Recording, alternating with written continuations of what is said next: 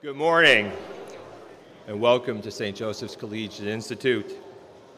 As we begin this morning, let us begin, as we do all things, with a moment of prayer. Please stand. Let us remember that we are always in the holy presence of God.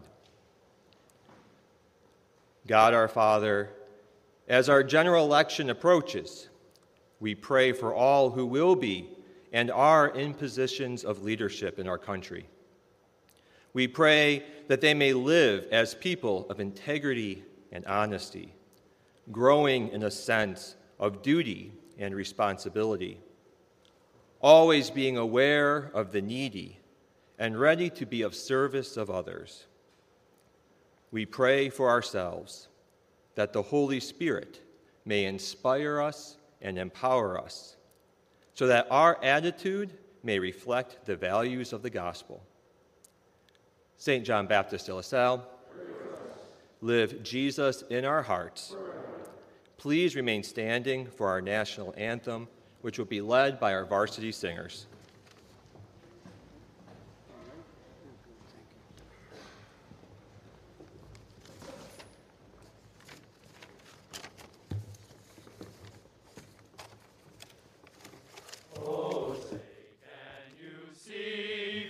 The dawn's early light, what so proudly we hailed at the twilight's last gleaming, whose broad stripes and bright stars through the perilous fight, o'er the ramparts we watched were so gallantly streaming, and the rocket's red glare, the bombs bursting in air, gave proof through the night that our flag was still there. Oh, say does that star-spangled banner yet wave o'er the land of the free and the home of the brave?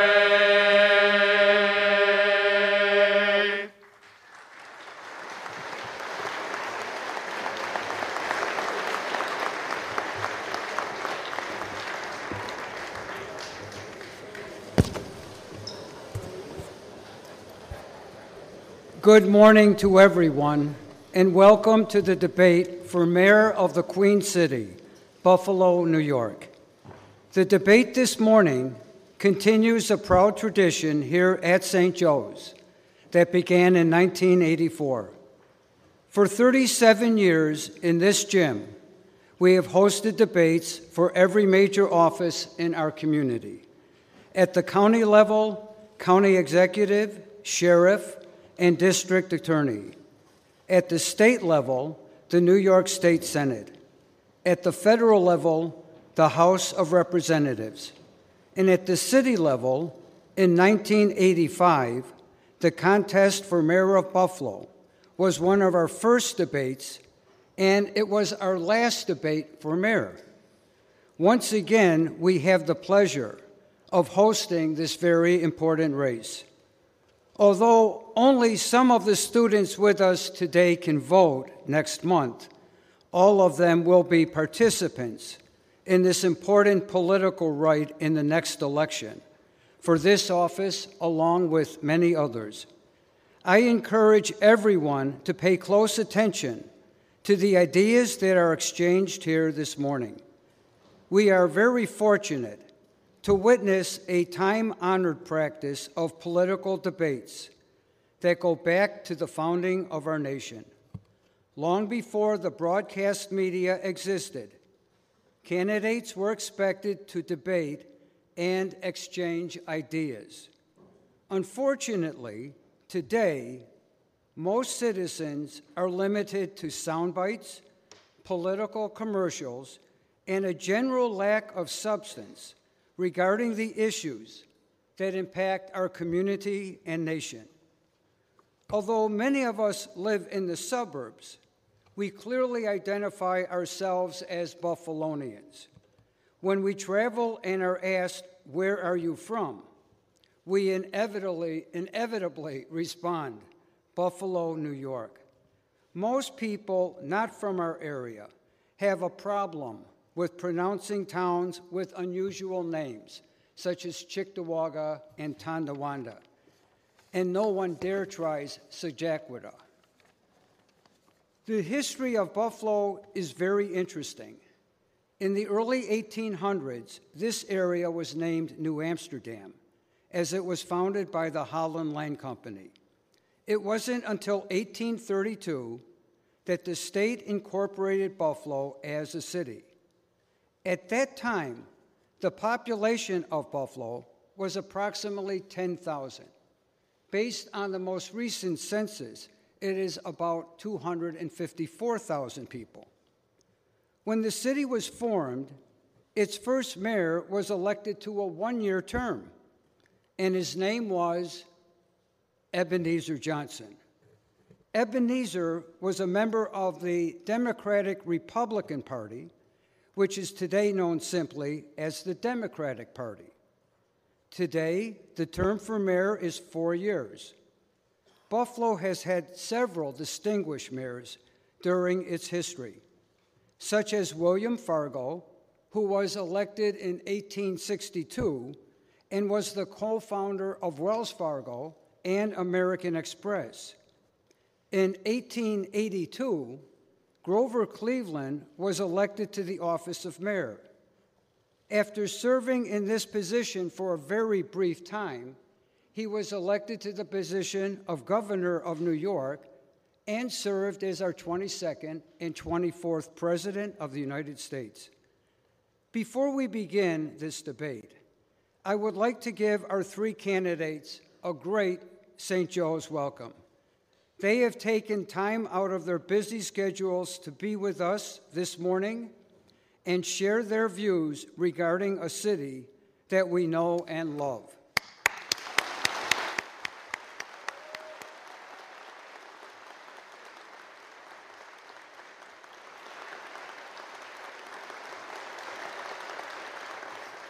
Thank you. I would also like to thank the broadcast and print media for their continued interest in our debates going back over several decades. Broadcast stations 2, 4, 7, and Spectrum, radio stations WBEN and WBFO, and the Buffalo News, especially political journalist Bob McCarthy, who over the many years has regularly written several stories about the debates conducted in this gym on Kenmore Avenue. At this time, I would like to introduce my colleague and friend from the St. Joe's History Department, Mr. Pat McHale, who will give a brief introduction of each of the candidates and of our student panel. Mr. McHale.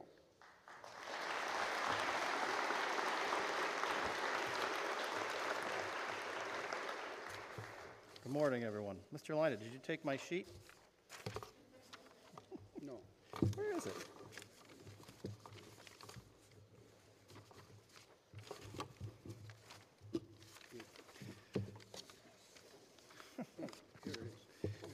No. Live television, right? It's my privilege to introduce to you our panel for today. It consists of students from our AP Government class and from the SJCI Equity and Justice Club. Reading questions for us today will be Ted Brown, Patrick Killian, Samuel Herr, and Elliot Torres. Our timekeepers for today will be Noah Denning and Kellen O'Connor, and our runners are going to be Patrick Hennigan and Evan Folsom. Behind them, we have a brigade of fact-checkers whose job it is to keep the people I'm about to introduce honest for you. Byron Brown is the incumbent Democratic mayor of Buffalo, but is running as a write-in candidate. Mr. Brown was graduated from Buffalo State College with a dual degree in political science and journalism. He held several positions as a political aide before he decided to run for office himself. He launched a successful campaign for the Buffalo Common Council to represent the Maston District in 1996, then went on to win a seat in the New York State Senate. In 2005, he would launch his first campaign for mayor of Buffalo and would go on to win 4 terms. He's currently seeking an unprecedented 5th term. Mr. Brown is married and has one son. Indy Walton is the Democratic nominee for mayor. Ms. Walton studied nursing at BOCES and became a licensed practical nurse, then later continued her studies at SUNY ECC, where she earned her degree as a registered nurse. She has previously served as a representative for her union, but she eventually left nursing to serve as a community organizer for Open Buffalo and is the founding director of the Fruit Belt Land Trust. Ms. Walton is married and has 4 children. Ben Carlisle is also a write-in candidate for mayor. Mr. Carlisle was graduated cum laude from the University at Buffalo, both from its undergraduate program and its law school. He has been a practicing attorney in the city of Buffalo, but recently left his practice to run for mayor. He is running for mayor, according to his campaign website, to bring to the people of Buffalo a change in leadership and to tell the world what's right with Buffalo.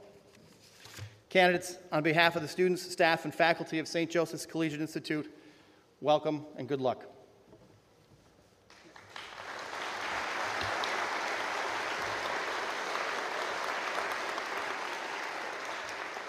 Thank you very much, Mr. McHale. At this time, I will quickly go over the format for today's debate. Each candidate will begin with a 2-minute opening statement. Before the debate, a card was drawn to determine the order in which they will address the student body. Each candidate will be given an open-ended question from me, the moderator, at the start of the debate, and each candidate will be given 1.5 minutes to respond with no rebuttals. A panel of students from the AP American Government class and the Equity and Justice Club will ask a series of direct questions to each candidate, and they will have 1.5 minutes to respond. After the direct question, each of the other 2 candidates will have 45 seconds for a rebuttal to the direct questions that are asked. Just so everyone knows what's going on, and I informed the candidates earlier, when they have 15 seconds left on a direct question or rebuttal, a student's going to raise their hand to alert them. A bell will be rung when their time is up. They have been told they will be allowed to finish their thought or idea, but not to begin a new thought or idea. At the end of the debate, we will conclude with a 3-minute closing statement from each candidate. Lastly, at any part of the debate, I reserve the right to ask a follow-up question to any of the candidates that are with us this morning. So with that said, let's begin our debate. And our opening statement this morning for 2 minutes will be from Mr. Brown. Mr. Brown. Thank you very much, Mr. Lina. It is a pleasure to be here at St. Joe's, and I am very appreciative for you holding this debate and being part of this 34-year tradition. The city of Buffalo is better and stronger during my time as mayor of the city of Buffalo. We've cut the tax rate to the lowest level in 30 years. We are spending the most money in the history of our city on youth employment opportunities. We have hired the most diverse workforce in the history of the city of Buffalo. I have implemented community policing programs and numerous police reforms. We created the roll program to replace lead lines in the city of Buffalo. There's been over $8 billion of economic development and thousands of jobs created. And for the first time in 70 years, we've seen the population of the city of Buffalo grow. I'm asking every voter to continue the progress in our city and to protect the future of Buffalo for their support and their vote in the November general election for mayor. November 2nd, please write down Byron Brown. Thank you. All right, Ms. Wallen, your opening statement, please. 2 minutes.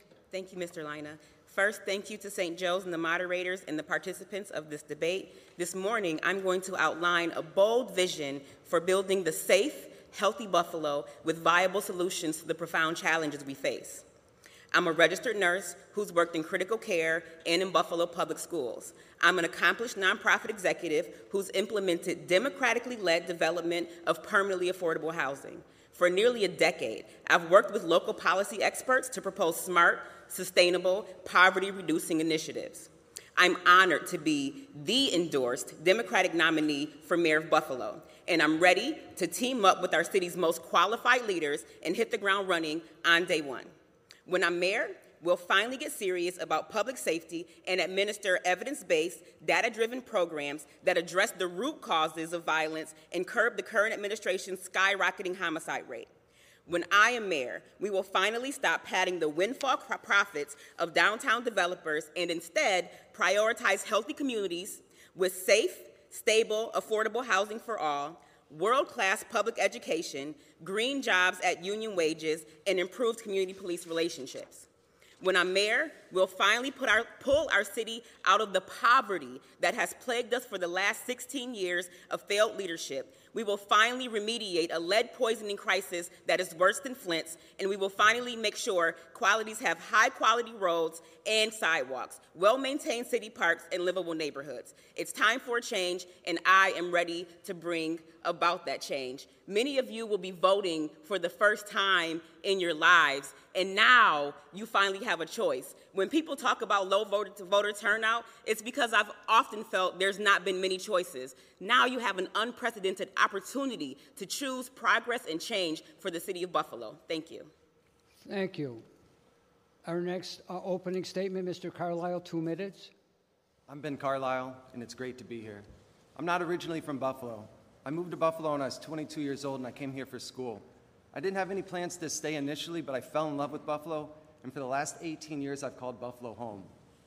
I fell in love with Buffalo for reasons that a lot of lifelong residents take for granted. We hear the slogan, or what a lot of people think is a slogan or a cliche, that Buffalo's a city of good neighbors.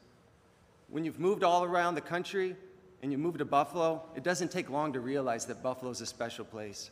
And when you've never had a home and you finally find one, it motivates you to fight like hell to keep it a special place.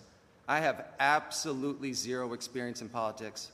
The first thing that most people do when they decide to enter politics is to go and to kiss the ring of the party establishment. I did the direct opposite. The first thing I did when I decided to enter this race was to drop all party affiliation. I was a Democrat for over 20 years, but I left the party when it embraced riots, looting, defunding the police, anti-science mandates, and socialism. Now I support good ideas, not ideology. I support leaders, not politicians. It's time that we leave the parties and join together. It's time that we elect a leader who will put Buffalo first, not party demands first. Byron Brown is an excellent politician, but he's not a leader, he's a follower. He follows the political polls, he follows the political winds, and most importantly, he follows the wishes of his big donors and of his party bosses. Ask anyone who's ever met me and they'll tell you the same thing. I'm a leader, not a follower. I will always stand on principle, and I will never stop fighting for this city. On November 2nd, the fight for this city is not going to end. In order to take Buffalo to the next level, it's going to take hard work from the entire community. At the turn of the 20th century, Buffalo was the 8th largest city in the country. It's time for big ideas in this town again. It's time to regain our standing as a major American city.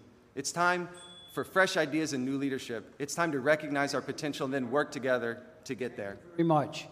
At this point, I will ask a direct question to open the debate. There will be no rebuttal, and each candidate will have a minute and a half to respond. All three of our candidates this morning are or were Democrats. Mr. Carlisle was a Democrat. Mr. Brown is a Democrat and lost the primary to Ms. Walton, who refers to herself as a Democratic socialist. This election is perhaps the most contentious election for this office in the history of Buffalo and has fractured the Democratic Party at both the state and local level. Several prominent Democrats, including the Democratic state chairman and the governor, have refused to endorse a candidate. However, both New York State senators have endorsed Ms. Walden. Mr. Brown, and then we'll go to the other candidates. What do you believe has led to this rift in the party, and do you believe it will have long-term ramifications for the party in this community and in this state going forward? Mr. Brown. Well, I think this race for mayor is important to the heart and soul of the Democratic Party, but it is also important to our nation. Our politics have gotten much too divisive. We are much too divided as a community, as a state, as a nation. I don't see Ms. Walton as a Democrat. If you look at publications that she has been in all across the country, she's described as a socialist. And I think her ideas for the city of Buffalo are bad at best and unworkable. She wants to defund police. She spent months screaming through a bullhorn that she was demanding that our police be defunded. She wants to raise our taxes immediately. She wants to go after other elected officials up and down the ballot.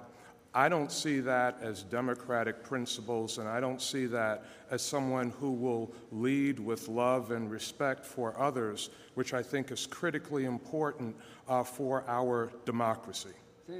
Thank you. Ms. Walton? I am the endorsed Democratic nominee for mayor of Buffalo. We'll start with that. I won the Democratic primary.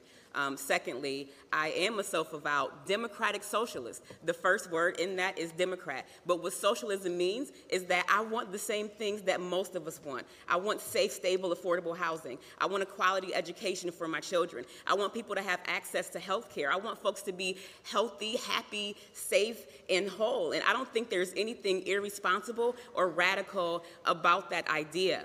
I think the fact that I am endorsed by Senator Chuck Schumer and Kirsten Gillibrand proves that I'm not the divisive candidate. I am the candidate that is the bridge that is bringing the progressive part of the Democratic Party together with the more moderate part of the Democratic Party. But the one thing that I want to stress is that the Democratic Party is the party of everyone in and no one out. We want to provide good quality living wage jobs. We want to make sure that we're taking care of our environment and our planet. We want to make sure that our children and generations to come have clean water to drink and clean air to breathe, and that is what I stand for. It doesn't matter what you call it. This is about the future of our community, the future of our children. This is about creating the safe, healthy Buffalo that prioritizes working people, our most vulnerable, our seniors, and our future. Thank you. Mr. Carlisle.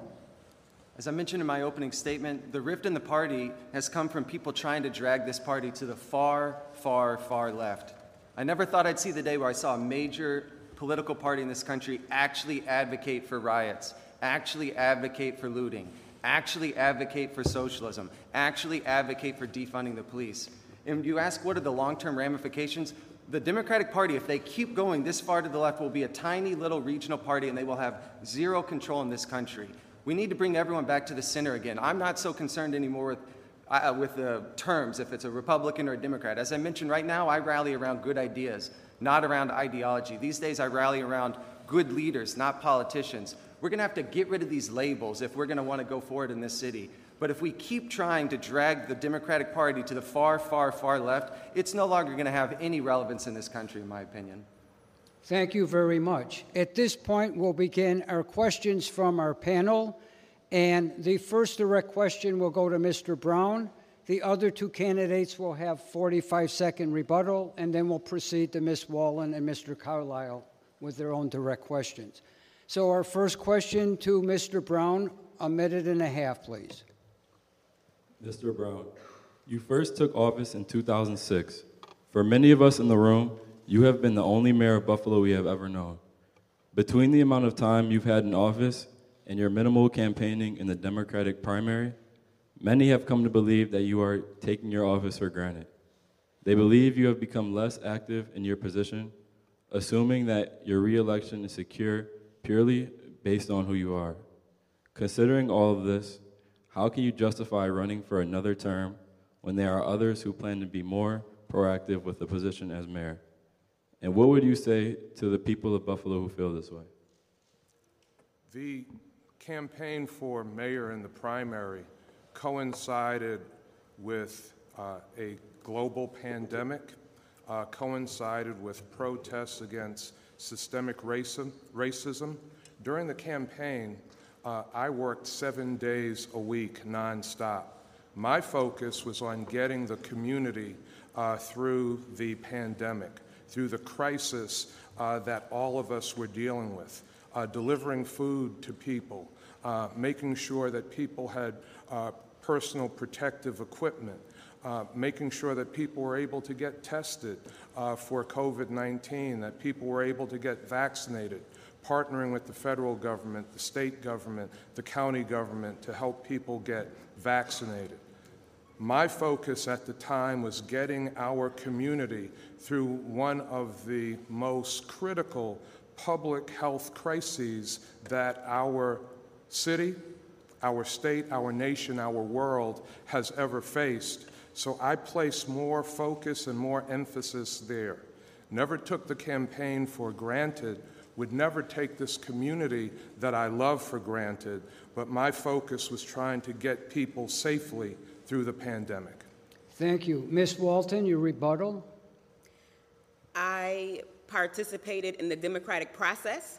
I ran a clean campaign, and with an all-volunteer team, successfully won a primary election. I think that everyone has the right to run, and I think that we should focus our campaigns on what the issues are that are facing our community and presenting our plans for the future of Buffalo. So I look forward to sharing more of that with all of you today. Thank you. Mr. Carlisle, your rebuttal. You know, I go around the community, and not a lot of people have a lot of bad things to say about Byron Brown. I've been in Buffalo for 18 years. He's been my mayor for 16 of those 18 years. Unquestionably, this city has gotten better under Byron Brown's leadership. The problem is he's been there for 16 years, and that is just too long for anybody to hold the same position of power. Because after 16 years, you get complacent. After 16 years, you get arrogant. After 16 years, you just start going through the motions instead of shooting for the stars. It's time that we dream big in Buffalo. It's time that we shoot for the stars. Byron Brown's going to be a steady minder of the ship, but he's going to take us to that next level. Thank you. Our next direct question from our panel will be addressed to Ms. Walton. Ms. Walton, the past few years have seen an increase in the graduation rate for high schools in the Buffalo Public Schools system, rising from approximately 64% in 2019 to 76% in 2020. Critics argue that this increase is largely the result of the waiving of Regents exam requirements because of the COVID-19 pandemic. Even at that rate, graduation rates are still 10% below the statewide average. An additional serious problem in Buffalo schools is that roughly 40% of students are chronically absent. A staggering 1 in 3 students missed at least 20% of school days last year, and this truancy grew worse once classes resumed meeting in person. If elected, what do you see as the mayor's role in helping our school system succeed? That's a great question. I'm a former school nurse, and I know firsthand the challenges that a lot of our students face. I am happy that our graduation rates are up, but I would like for Buffalo Public School graduates to be college and career ready when they graduate. And as a former school nurse, I know firsthand that a lot of those challenges stem from concentrated poverty and disadvantage. Our childhood poverty rates in Buffalo are still as high as 43%, sometimes 50% in some neighborhoods. I'll tell you a story. One day I was at work, working in the school system, and there were 3 sisters who came to me with itchy scalps. And they had lice, which is not unusual in a grade school. It spreads quickly, and though people kind of freak out about it, it's absolutely normal. So I call up their mother and I say, it's okay, shampoo them really well, and they can come back tomorrow. I'll check them and they'll be good to go. And their mother's response was, they will be back on Monday because I don't get paid until Friday, and it was a Tuesday.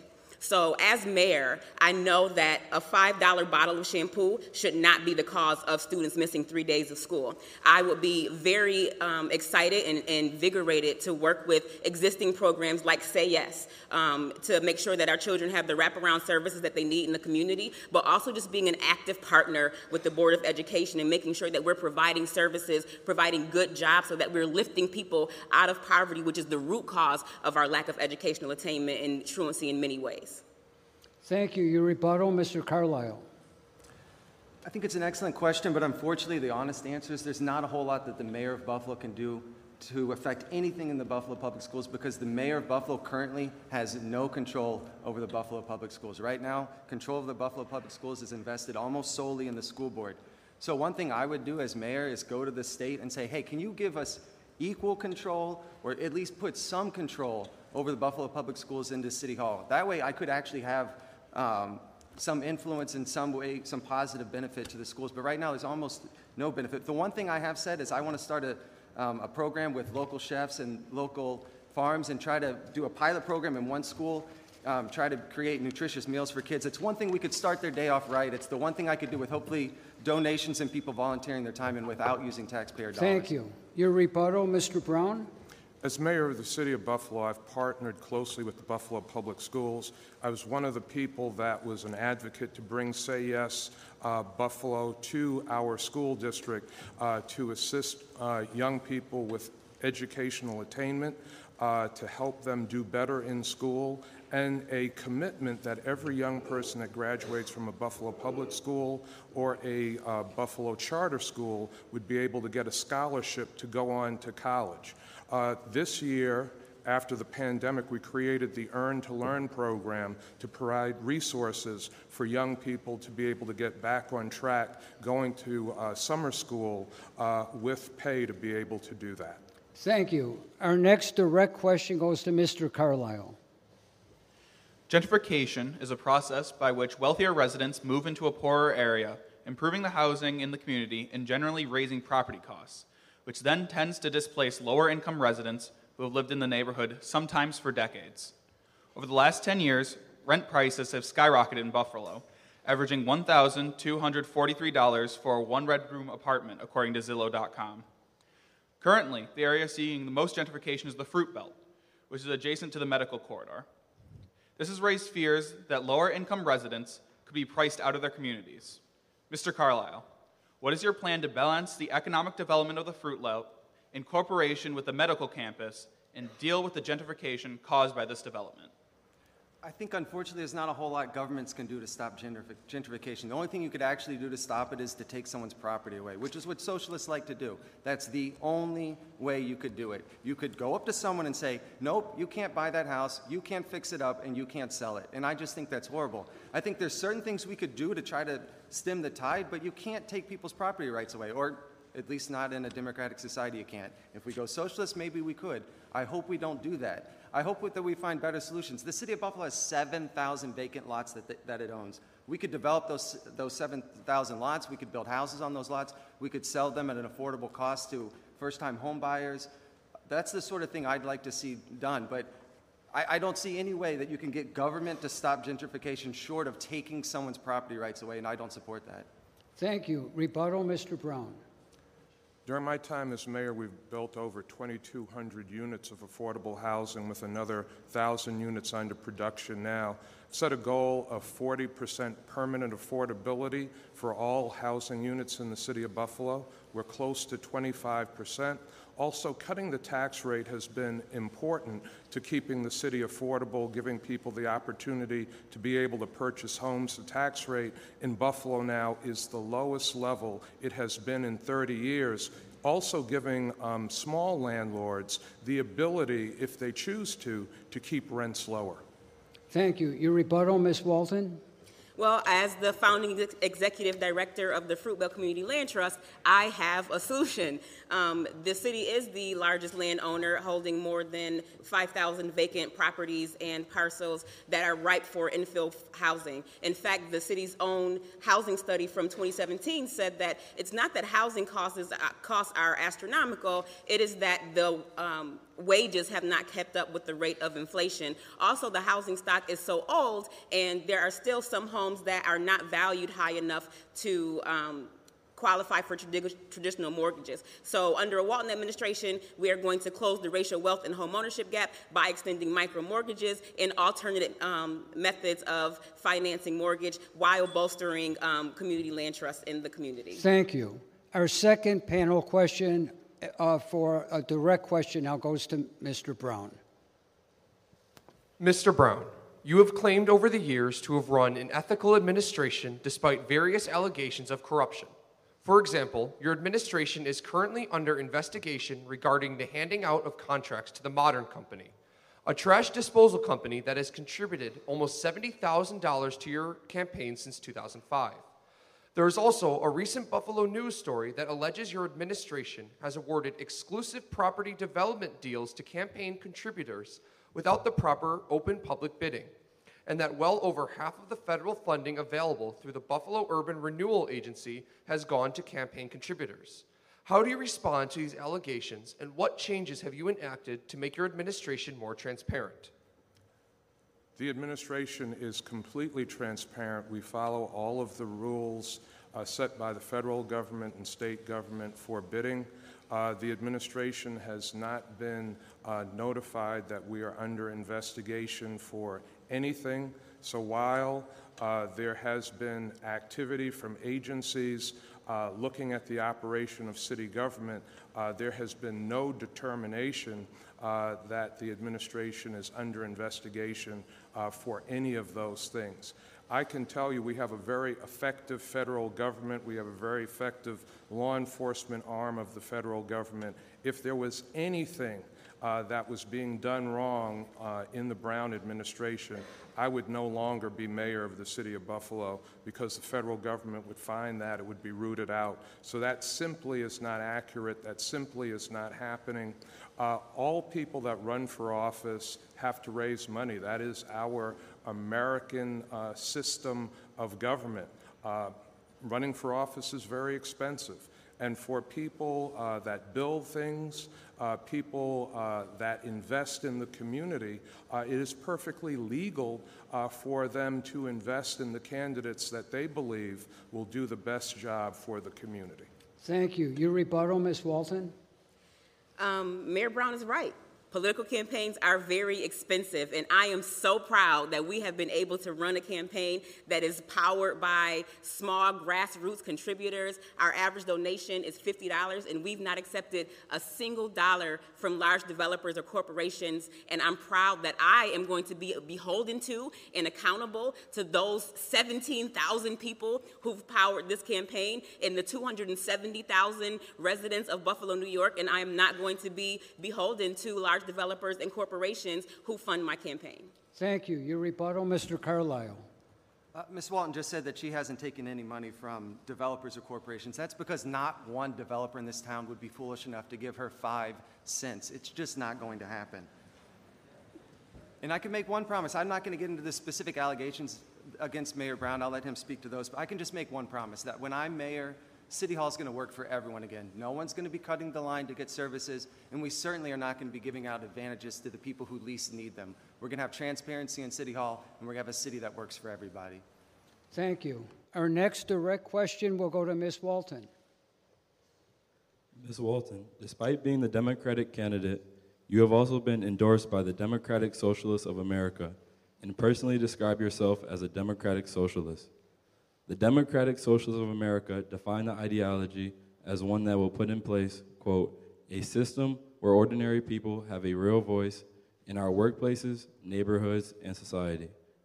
And further that Democratic Socialists want a democracy powered by everyday people.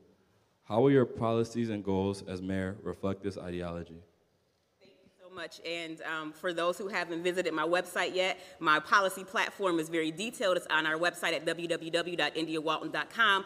A lot of the reason why I identify as a democratic socialist is just for that reason. I am an everyday person. I'm not a career politician, and I see problems in my community. And not only do I see them for myself, but I've talked to folks every single day, and a lot of us are experiencing the same problems. My policy platform really centers around something called co-governance and deep democracy. It means that decisions aren't going to be made behind closed doors by the most powerful and elite in our society. It means that I'm going to be out in the community, my staff and I, we're going to be talking to Block Club leaders, we're going to be doing neighborhood planning at the neighborhood level and finding out what everyday impacted people want for themselves. I believe that the people closest to the problem are closest to the solution, and that government's role is to resource those people to be able to create the solutions and implement them for ourselves.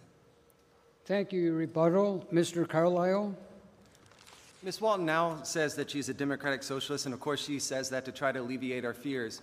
Because our fears are well-founded, because last year she didn't go around telling people that she's a democratic socialist. Last year she proudly proclaimed that she was a socialist. There was no qualifications, there was no caveats, she just said that she was a socialist. So now she's saying she's a democratic socialist, and she tells us that all that really means is that she believes in basic human rights. So with the balance of my time, I'd like to turn it back to Ms. Walton and just give us 3 positions of socialism that you disagree with. I'm sick of hearing all the stuff that you do agree with about socialism, but what are just 3 things that you disagree with? Thank you. Mr. Brown, your rebuttal. We have to recognize that part of Ms. Walton's narrative is just untrue. She said that she was a successful not-for-profit housing executive when she didn't build a single house.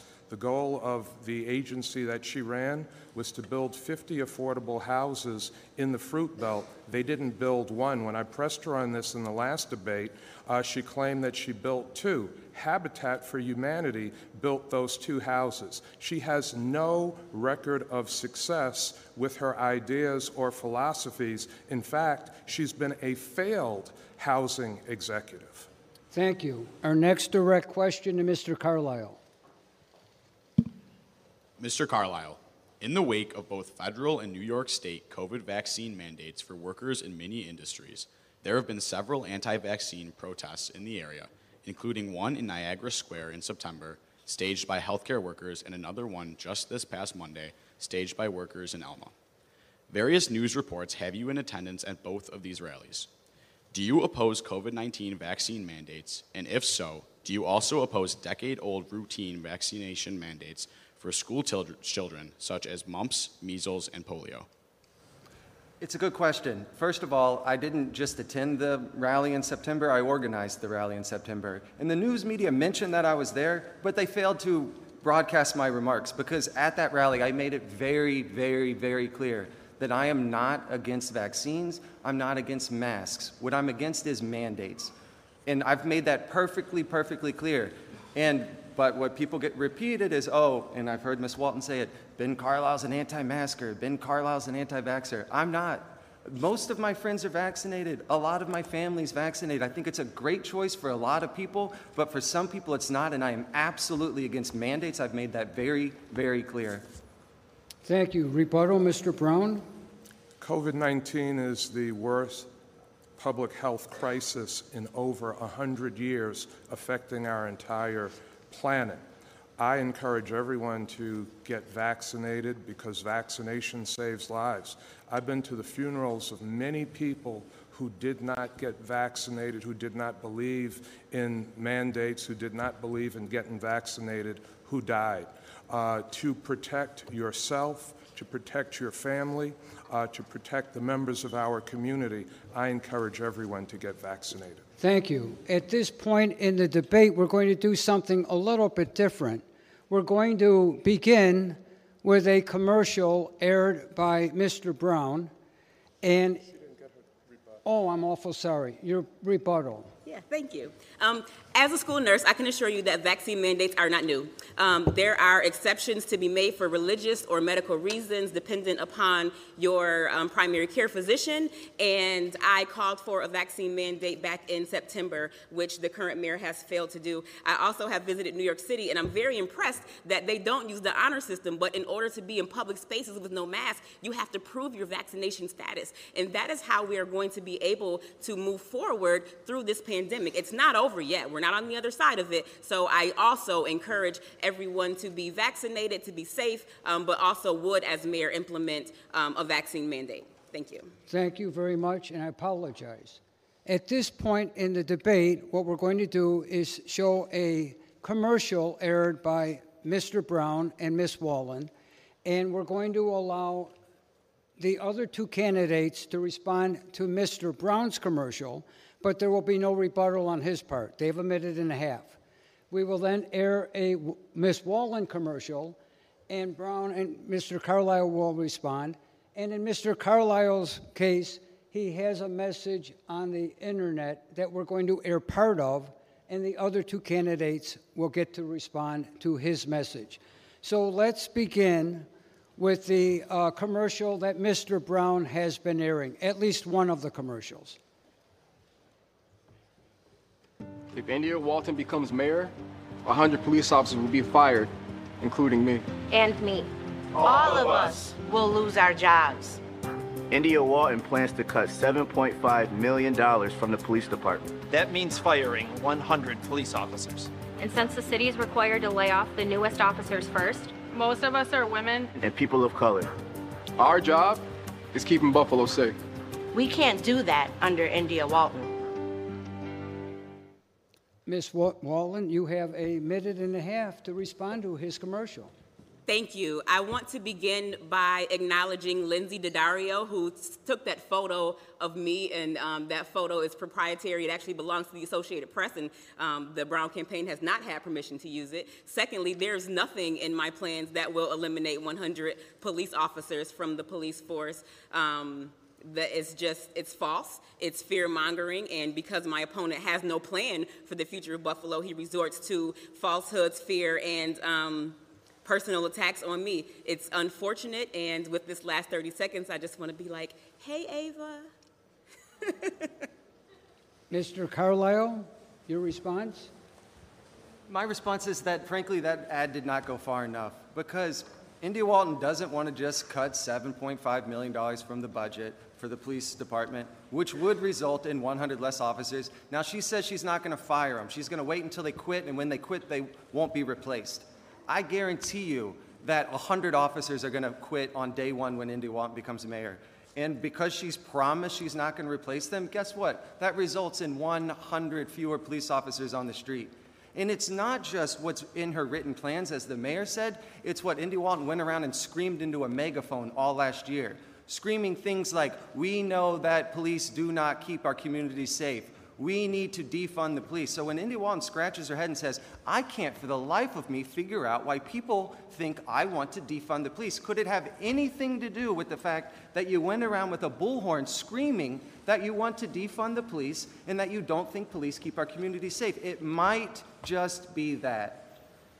Thank you very much. We will now air a Miss Wallen commercial where Mr. Brown does get to respond along with Mr. Carlisle.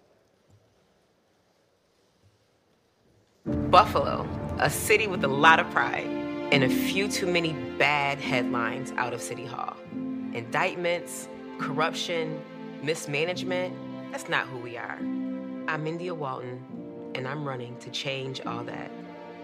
I'm running to make the government work for us and not just the big money crowd. I'm sure you've heard a few things about me, but hear it from me. Buffalo is my home, and I love this place. I was born here, became a nurse here, raised my kids here. I ran a nonprofit here to create affordable housing and safer communities. I'm running to be your mayor, to do the things our neighbors need and shake up City Hall. After 15 years, we've all had enough of corruption, indictments, and mismanagement. We deserve some results for a change. So Buffalo, now's your chance. Let's build a better city together. You just gotta show up. Paid for by Friends of India Walton. Mr. Carlisle, your response to the commercial? It's a nice feel-good commercial. There's not a lot of substance, but I will give India Walton that. That's a nice feel-good commercial. It certainly doesn't make me want to vote for her, but nice commercial. Mr. Brown, your response to the commercial? I was going to ask somebody for a Kleenex. It almost brought a tear to my eye. I will say that there is a lot that's inaccurate in the commercial. First of all, India Walton is not a successful nonprofit executive. She is a failed nonprofit executive. She had a plan to build 50 houses. She didn't build a single house when she was the executive director of a nonprofit organization, and she's trying to take credit for 2 houses being built by Habitat for Humanity. And I rescued the finances of the city when I came into office in 2006, when Buffalo was in fiscal distress. And this year, through a global pandemic, was able to manage the city of Buffalo without raising taxes, without cutting services, or laying off a single employee. Thank you very much. We're now going to air a brief video that Mr. Carlisle has been posted online. Mr. Carlisle's video, please. Carlisle, excuse me.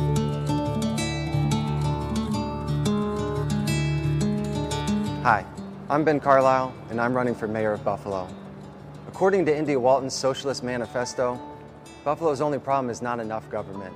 In reality, the only thing hindering Buffalo's full renaissance is way too much government. Ironically, the only area of funding that India Walton wants to cut is the one area that desperately needs its funding preserved: law enforcement.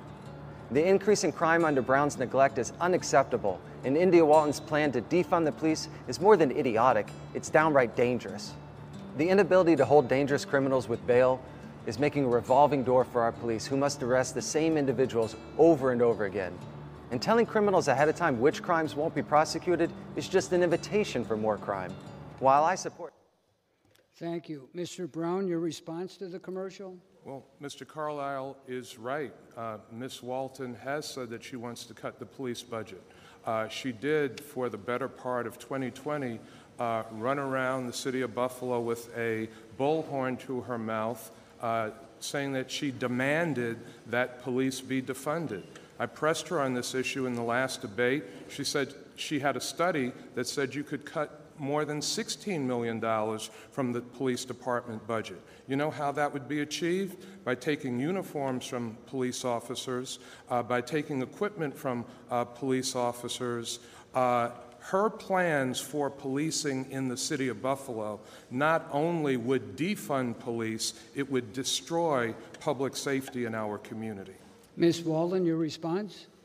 I want to be clear that police respond after crimes have been committed. My plan gets to the root cause of crime. So reallocations mean that we're spending more resources on things that we shouldn't be expecting police to do in the first place, like respond to mental health calls when there's no threat of violence or harm, like respond to homelessness outreach, like respond to quality of life issues like high grass and parking issues and loud music. Those are things that we are tasking our officers to do that are slowing response times and distracting them from responding to crimes like burglary and homicides. My plan is a responsible use of taxpayer dollars. There's $3 million in the police budget that is marked miscellaneous. And because our government has been wholly opaque and unaccountable, I can't tell you today what that miscellaneous $3 million is. Perhaps it includes uniforms, but I'm not sure why police officers need new uniforms every single year. We have to be more responsible, and when we talk about fiscal responsibility, we have an administration that has spent down $100 million surplus over the course of the last decade. We have a $0 fund balance right now, and if not for the $360 million American Rescue Plan, we would be $60 million in debt right now. Thank you very much. We are now going to ask a direct question to each candidate. There will be no rebuttal. They have 1.5 minutes to respond, beginning with Mr. Brown, and the question will be presented by Aaron Hall, who is the president of our Equity and Justice Club here at St. Joe's. Good morning. My name is Aaron Hall, and I'm a senior here at St. Joe's. And as Mr. Liner said, I'm the president of the Equity and Justice Club. As the president of the club, I'd like to direct this next question to Mr. Brown. With all of the focus on health over the past few years, which is great, there's still dense food deserts and food insecurities in Buffalo, especially on the east side of Buffalo. The main problem of this is citizens there will have a struggle trying to access fresh produce as an alternative to the vast amount of fast food restaurants in the area. I've personally gone to grocery stores and I've seen moldy bread and less than presentable produce for sale. With these factors in play, it makes it convenient to get fast food instead of going to a grocery store. What would be your solution to fixing this problem? My solution has been to work to bring supermarkets to the city of Buffalo. As a city council member, I brought a Tops Market to Jefferson Avenue.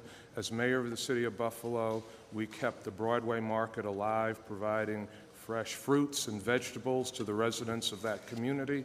We were able to bring an Aldi's also to Broadway on the east side of Buffalo. And just recently, we brought a Bray Miller Market to downtown Buffalo, not only serving the downtown community, but serving people on the east and the west sides of Buffalo. I believe that by partnering with the private sector and with the business community, we can bring more supermarkets, we can bring more quality food into the inner city, partnering with the residents of our community as well, and eliminate the food deserts that presently exist in the city of Buffalo. And I will just say, as I wrap that up, Ms. Walton was wrong about the city's fund balance. There is $89 million in the fund balance. Over $38 million of that is the rainy day fund that I created as mayor of the city of Buffalo that did not exist before I became mayor of Buffalo. Thank you. Ms. Wallen, your response? I am going to work with the Common Council to make sure that our food store licenses include there's actual food in the stores. You know, if you've ever been downstate, you know bodegas, you can readily find fresh fruits and vegetables and decent food, and it's not the same way in our corner stores. So in order for corner stores moving forward to be able to maintain licensing, they're going to have to provide fresh foods. And I'm also interested in working with nonprofits like Massachusetts Avenue Project to expand their programming, and also working with folks in the private sector like Alex Wright from the African Heritage Food Co-op, who's done a lot of work in helping to increase access to fresh foods in communities where there's lack of access. Thank you. Mr. Carlisle? I like a part of Ms. Walton's answer because she wants to start at the bodega level. I think that's great. I live on the west side. There's a bodega 2 feet from me. But you know what? Most of what they sell is absolute junk food. I'd love to get bodegas to sell better food, but I don't want to use sticks. I'd rather use carrots. Ms. Walton says she wants to tie their licensing to making sure that they sell fresh fruits and fresh vegetables. I'd rather do it more of an incentive-based, give them some tax credits to encourage them to do that. I don't like to use sticks. I'd rather use carrots, but I think it's actually a really good idea. If it works, great. I don't know that it will. You can't force people to sell good food, but you can certainly encourage them to do so. Thank you. We will resume the questions from the panel, and our next direct question, which lends itself to rebuttal from each candidate, will begin with Mr. Brown. In 2021, Buffalo saw a 61% increase in shootings from the months of January to July compared to the average over the last decade. Police Deputy Commissioner Joseph A. Gamarlia has accredited the increase in homicides in 2021 to gang violence within the city. Mr. Brown, you have been in office since 2006. Although Buffalo's violence problem is not as bad as it was in 2006, the trend in violence in Buffalo is only getting worse. Do you believe Commissioner Gamarlia's accreditation to gang violence being responsible for the uptick in violence? And what has your administration done to address this increase in violence in the city? We've done a lot, and we will be doing a lot more. From 2006 to 2019, crime in all categories fell year after year in the city of Buffalo. We also established some very effective strategies that had to be suspended during the pandemic that are being resumed now, where we are taking more guns off the streets, where we're doing custom notifications, going to the homes of at-risk youth and young adults, notifying their families of the types of activities they're engaged in that could cause them to be victims of violence or to perpetuate violence. I think it's important to note that the activities of my opponent, Ms. Walton, made it more difficult for the police to do their job because they had to respond to protests, they had to respond to things being lit on fire, they had to respond to things being broken. She is an attacker of police in the city of Buffalo, and someone that has been an apologist for criminals. I don't think we can make apologies for criminal behavior in our community. I think we have to be aggressive in addressing criminal behavior in the community, and there can be no excuses for criminal behavior that interrupts the quality of life in our community. Thank you. Ms. Walden, your rebuttal? I would again like to stress that police respond after crimes are committed and don't prevent them from happening in the first place. And my plan gets to the root causes. We are going to use evidence-based, data-driven programs to make sure that we're getting resources into our young people and folks who have a high propensity to be involved in criminal activity to make sure they don't have to resort to it in the first place. And if they make the mistake of being involved, that we are creating pathways for some alternative where they don't have to be involved in that lifestyle. I would also add that during the first protest, I was the one who was telling young people to stay home, to not go out because we were not prepared, not organized, and when I got involved, there were no incidences of violence. Thank you. Your rebuttal, Mr. Carlisle. I think, honestly, over the last 16 years, Mayor Brown has been a pretty good steward over the police department. I think if you look at before the illegal and unconstitutional lockdowns, in my opinion, we were kind of trending in the right way. I don't attribute the spike in crime in 2020 and 2021 to gang violence. I think any reasonable person knows that the spike in crime was due to the lockdowns. If you look around the country, you look at the states and the cities that didn't lock down the way that Buffalo did, that didn't lock down the way that New York State did, that didn't close their schools for the entirety of last year, that didn't close their small businesses, that didn't close their churches, they didn't have these same types of problems. So I think if we can make sure that we never ever lock down this city again, which is my promise, we'll probably continue to trend in the right direction. Thank you. Our next direct question to Ms. Walton. Ms. Walton, you claim that Mr. Brown's development of Buffalo has been a failure and has ignored the most at-need residents in the East Side. Mr. Brown has secured all of the following for the East Side: $65 million for the Buffalo Billion, $23.2 million for the elderly housing, and $35 million for affordable housing. And other funding added up to a total of almost $500 million throughout his administration. Yet, despite this investment, a 2019 survey reveals that 1/3 of the Buffalo-Niagara metro region residents live at or below the poverty line, most of which resides in the East Side. How would you, as mayor, address the economic development of the East Side? Thank you for your question. I think that the failure in economic development is that we are using an approach where we are providing resources to the wealthy and well-to-do and the large-scale developers who are developing a lot of market-rate projects and waiting for it to trickle down to the neighborhood level, and that's just not a good strategy. Right now, the city of Buffalo still is the third poorest of its size in the nation, and we have failed to address creating infill housing. The prior administration's answer to blight was demolishing over 8,000 vacant structures without a plan to replace them. In fact, Dr. Henry Lewis Taylor from the UB Department of Urban Studies recently came out with a study called The Harder We Run that says that black Buffalonians who primarily occupy the east side of Buffalo have not made any significant progress in their socioeconomic standing in the last 30 years. I am the candidate who not only has a plan, but who was willing to work with folks on the ground at the neighborhood level to develop strategic plans that make sure that we are developing in a way that is not displacing people, that is ensuring that we are closing the racial wealth and home ownership gap, that ensures that we are maintaining good amenities like city parks and sidewalks and roads, and that folks have a pathway up out of poverty. Thank you. Your rebuttal, Mr. Carlisle. I think your question itself kind of, to me, highlights what the problem is, because we always think it's money. Oh, Byron Brown gave $10 million here and $30 million here and $40 million here, and we gave all this money, and why haven't the problems been resolved? That's the Democrats' playbook. Let's raise more taxes, let's spend more money, and all our problems will go away. It's just not working. So one of the things I've promised is, as mayor, I'm going to start listening more. I promised to do a monthly block club meeting with all presidents of block clubs and really listen and figure out what their concerns are and figure out how we can change the problems without always just spending more money. Thank you. Our next, Mr. Brown, your rebuttal.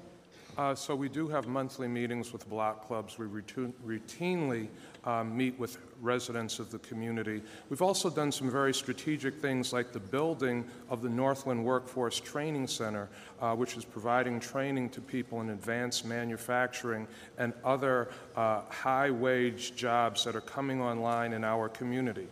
To date, hundreds of people have received training from the Northland Workforce Training Center, 54% of them people of color, starting at salaries of between $35,000 a year to over $65,000 a year. We are going to be doing more rapid upskilling of people throughout the city of Buffalo going forward in the next 4 years. Thank you. Our next direct question to Mr. Carlisle. Badly neglected houses, vacant either through foreclosure or other reasons, are called zombie houses. These have been an increasing problem in Western New York. The county clerk's office reports that there are over 800 of these zombie houses located in Erie County, most of which are in the city of Buffalo. Many financial experts predict that this problem will grow worse now that the federal moratorium on foreclosures has expired. As mayor, what would you do to reduce the problem of zombie homes in the city of Buffalo? I think you just got to start with enforcing the rules that we have on the book. We've got a housing court. It's got rules, and unfortunately, we just don't enforce it all that well. We've got out-of-town landlords, zombie landlords, whatever you want to call them, and it just happens, and it happens, and it happens. And a lot of times, we don't catch the problem until a circuit breaker burns the whole house down. So I think where you start is with the rules we already have in place. If the housing court says they need more rules, they need more teeth, I'll help them with that. But right now, we just need to start enforcing the rules that are on the books. Thank you. Your rebuttal? Yes. The city has worked with other partners to crack down on zombie houses and other problem properties in the city. As you heard Ms. Walton say, I've been able to work with partners to demolish over 8,000 vacant houses in the city of Buffalo during my tenure as mayor.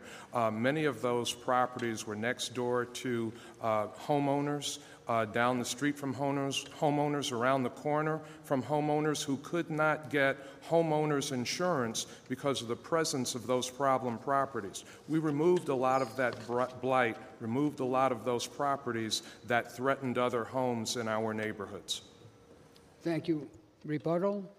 I believe that proactive inspections will help us go a long way, but also using legal instruments to take homes into receivership that have been abandoned and put them back to productive use, either by giving them to nonprofits to be able to make affordable units, or by giving them to first-time homeowners to make sure that we're growing our tax base and that people have safe, affordable, stable places to live. So, you know, it's out there. We already have organizations like the Buffalo Erie Niagara Land Improvement Corporation that is able to receive these homes and have resources available to put them back to productive use. So I would rather preserve and have properties be online than just tear them down, not replacing them with anything. Thank you.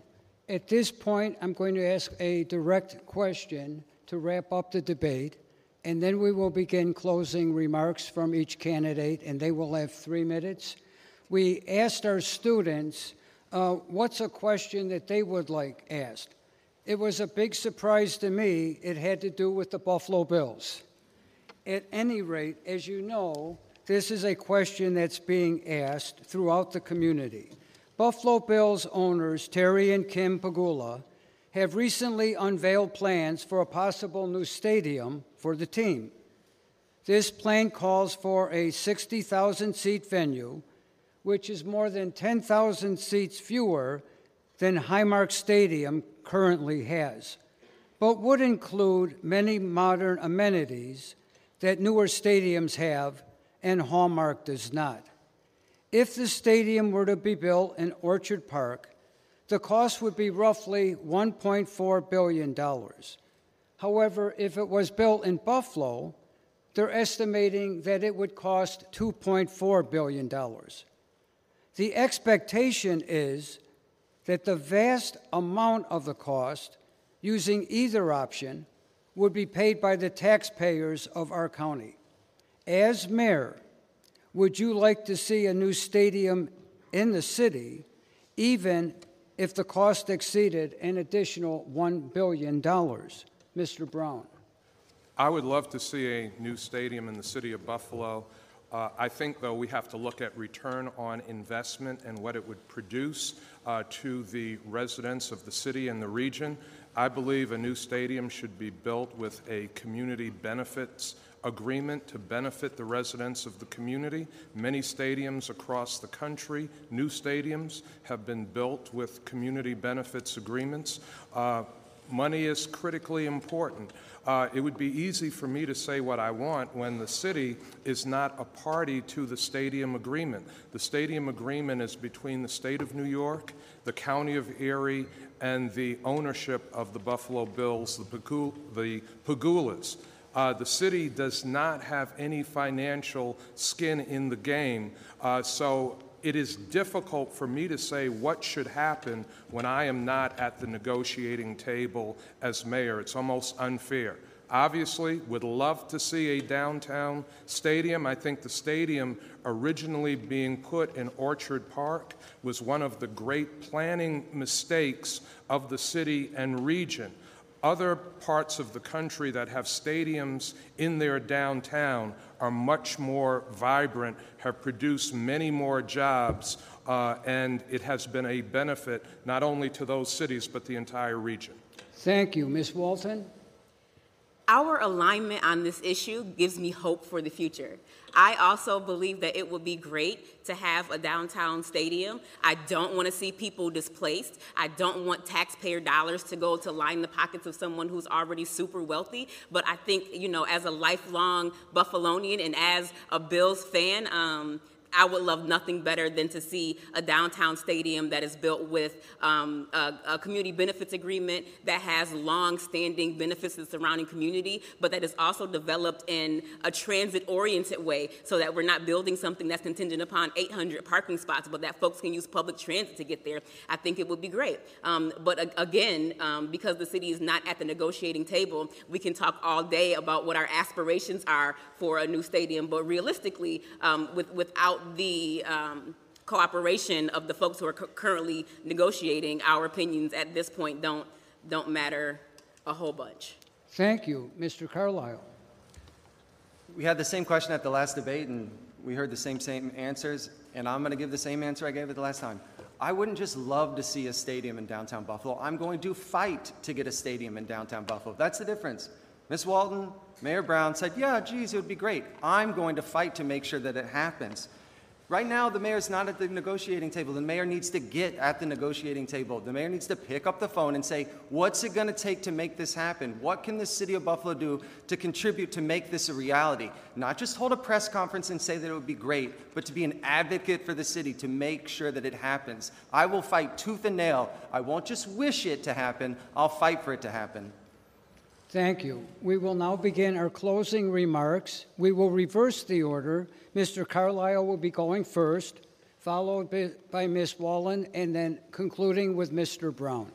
Mr. Carlisle, you have 3 minutes. This morning, Byron Brown has argued that India Walton is not ready to be mayor. He's absolutely correct. Ms. Walton has argued that after 16 years of Byron Brown, it's time for a new mayor. She's also absolutely correct. It would be disingenuous of me to get up here and tell you that Buffalo hasn't improved under Byron Brown's watch. It has. But as I mentioned earlier, after 16 years, you get complacent. After 16 years, you get arrogant. After 16 years, you start going through the motions instead of shooting for the stars. It's time to dream big in Buffalo. Dreaming big means fighting for a new Bills stadium in downtown Buffalo. Dreaming big means a major investment in our infrastructure by redoing our water lines, our sewer lines, and burying our utilities. Dreaming big means transforming Buffalo into one of the greenest and cleanest cities in America. Unfortunately, dreams will not come true if we elect India Walton as our mayor. Instead, a nightmare will become a reality. Ms. Walton has argued that she deserves to be mayor because she's real, she's resilient, and she's ready. I would argue that she is none of the above. Let's first examine whether or not she's real. To get to that question, you have to pose the proper question. Who is the real India Walton? Is the real India Walton the person who went around last summer with a megaphone screaming that she wants to defund the police and that they don't keep our community safe? Or is the real India Walton the one who comes up here and speaks meekly into the microphone and says, no, I don't want to do that? Is the real India Walton a racial and social justice warrior? Or is the real India Walton the person who went on Facebook and told a common council member that he's a tender blank white man. Let's go with resiliency. How resilient is she? Every single time India Walton makes a mistake, she blames someone else, she points the finger, she plays the victim. There's a word for that, but it certainly isn't resiliency. How ready is India Walton? India Walton can't keep track of her unpaid parking tickets, she can't keep track of her taxes, and she can't keep a job. India Walton is not real, she is not resilient, she is not ready. But Buffalo is ready for a new mayor, and Buffalo's ready for a new mayor who will put the city first, not party politics first. I'm going to get things done by working with everyone, regardless of party affiliation. I don't want to just reach across the aisle, I want to get rid of the aisle altogether. It's going to take hard work from the entire community in order to get things done. I've had a job since I was 9 years old. I am not afraid of hard work. Because I did not reach out to the party bosses and kiss the ring at the outset, I'm not going to be on the ballot. So if you want to vote for me, you're going to have to go to the bottom right-hand corner of the ballot. You're going to have to circle in the oval that says write in, and then you have to write my name, Ben Carlisle, in that same box. On November 2nd, we can make history by electing the first socialist mayor in this country since 1960, or we can make history by electing a write-in candidate with no party affiliation. Let's make history that our kids can be proud and happy about. Let's write in Ben. Thank you. Thank you. Ms. Wallen, your closing remarks. Who is India Walton? I most definitely am real. I am certainly resilient, and I am also ready. I think that more about my personal life has been on display the last 3 months than anyone else on this stage, and I have been fully accountable. I am resilient because you've seen that things for me have not always been perfect. I grew up in Buffalo. I grew up poor. I had a baby when I was a teenager, and despite all of that, I went on to become a nurse and a successful nonprofit director. No one else can define for me who I am or what success means to me, and I want each and every one of you to carry that with you. Success is what you define it to be for yourself. I am a success, and I am ready. I am ready because I know what the problems of everyday Buffalonians are. I am a mother. I am a nurse. I am a person who is a coalition builder. I've worked in cross-sector and broad coalition partnerships for a number of years to advance smart policy solutions. And time after time after time again, the barrier to the success of a lot of those policy proposals was the second floor of City Hall. Now we have an opportunity to have a person who is going to be open, honest, transparent, listen to, and value the opinions and the ideas of others. A person who has a bold vision and a plan for the future of Buffalo. Think about the kind of Buffalo you want to see over the next 4 years, the next 8 years. And I'll stop there because I'm not going to be in office for 12 and 16 years. I think that every politician has a shelf life, and at a certain point, it's time to just make room. So I'm asking you today to go to line A, vote it just all the way across. I am the Democratic nominee. I am the only person on the ballot. I am endorsed by Kirsten Gillibrand, by Chuck Schumer, by Rasheed Wyatt, by the Erie County Democratic Party. I am the endorsed nominee for mayor of Buffalo, the endorsed Democratic nominee for mayor of Buffalo. I promise you I will not let you down. I will always be accessible. I will always be transparent. I will always be real with you, and you will always have an open door and an open heart and open ears with an India Walton administration. Thank you. Thank you. Mr. Brown, your closing remarks. I want to thank St. Joe's for giving us the opportunity to be here with all of you today and to debate the important issues that face the city of Buffalo. And when we talk about important issues, for all of us in this room and for all of us in the community, this is the most critical election for mayor in our lifetime. There is a lot at stake, and I have been able to successfully manage the city of Buffalo through every crisis that has come up since I took office as mayor. In fact, crises that are the worst in the history of this city, coming in during the Great Recession and having a city budget and city finances in shambles, hundreds of city employees that were laid off, programs and services that were cut. I had to restore all that. I had to stabilize the city's finances. And at the same time that I was doing that, we got hit with an October surprise storm that knocked out power across the entire city. I had to manage our city through that. And in 2020, a global health pandemic that took hundreds, millions of lives across the globe. And I managed our city through that without laying off a single employee, without raising taxes, and without cutting services. This is a time where experience matters. All of the students in this room, this is about your future. This is about what kind of community you want to live in, with what kind of opportunities you want to have. I know how to help grow this economy. I know how to partner with the development community. I know how to bring jobs to the city of Buffalo. I've done it before, I can and I will do it again.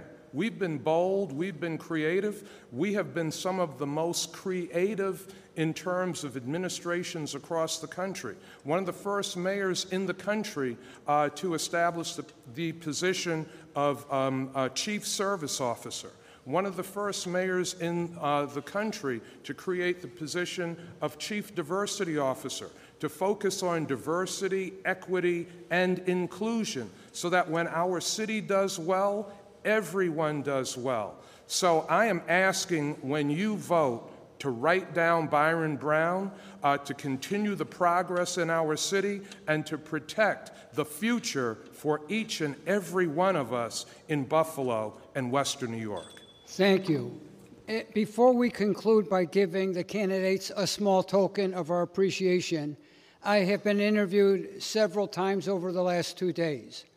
The question I've been asked most frequently is, Mr. Lina, what makes for a successful debate? This is what a successful debate is. Why? They answered the questions. Unlike many presidential contests, candidates make up their own questions and answer their question. I am so grateful for each of our candidates for being with us and for continuing this proud tradition here at St. Joe's. Let's thank them for being with us this morning.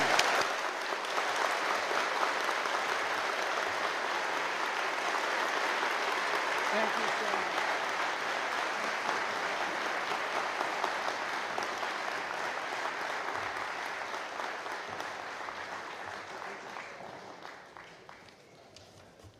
Thank you, Mr. Lina.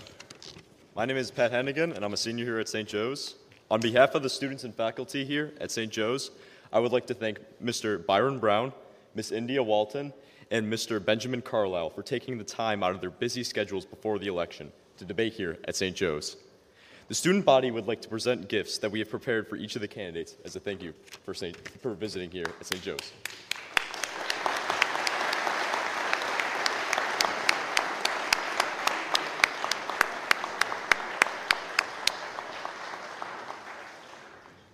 Thank you very much. And with that, our debate is concluded for this morning. Thank you very much to the student body and once again to our candidates.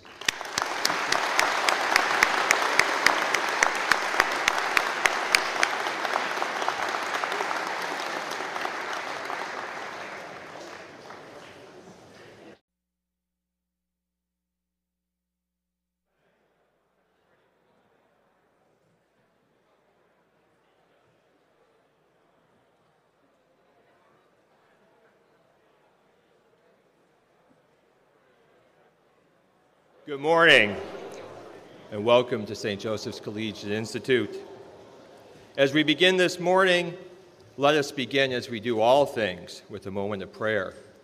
Please stand. Let us remember that we are always in the holy presence of God. God our Father, as our general election approaches, we pray for all who will be and are in positions of leadership in our country.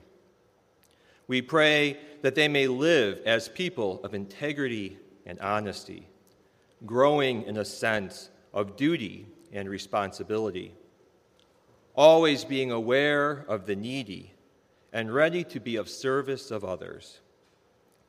We pray for ourselves that the Holy Spirit may inspire us and empower us so that our attitude may reflect the values of the gospel.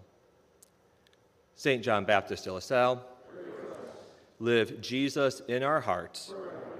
Please remain standing for our national anthem, which will be led by our varsity singers.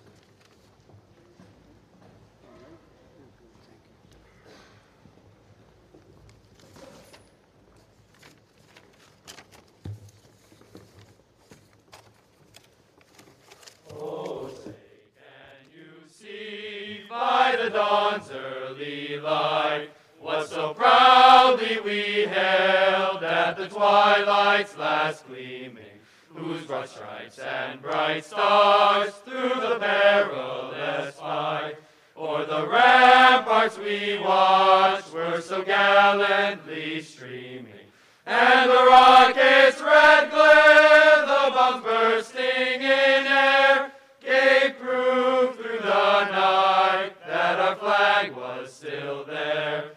Oh, say does that star-spangled banner yet wave o'er the land of the free and the home of the brave?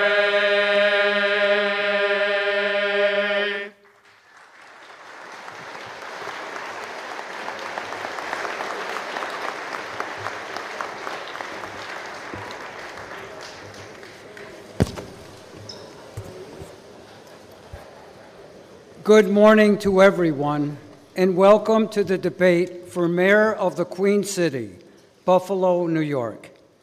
The debate this morning continues a proud tradition here at St. Joe's that began in 1984. For 37 years in this gym, we have hosted debates for every major office in our community. At the county level, county executive, sheriff, and district attorney. At the state level, the New York State Senate. At the federal level, the House of Representatives. And at the city level, in 1985, the contest for mayor of Buffalo was one of our first debates, and it was our last debate for mayor. Once again, we have the pleasure of hosting this very important race. Although only some of the students with us today can vote next month, all of them will be participants in this important political right in the next election for this office, along with many others. I encourage everyone to pay close attention to the ideas that are exchanged here this morning.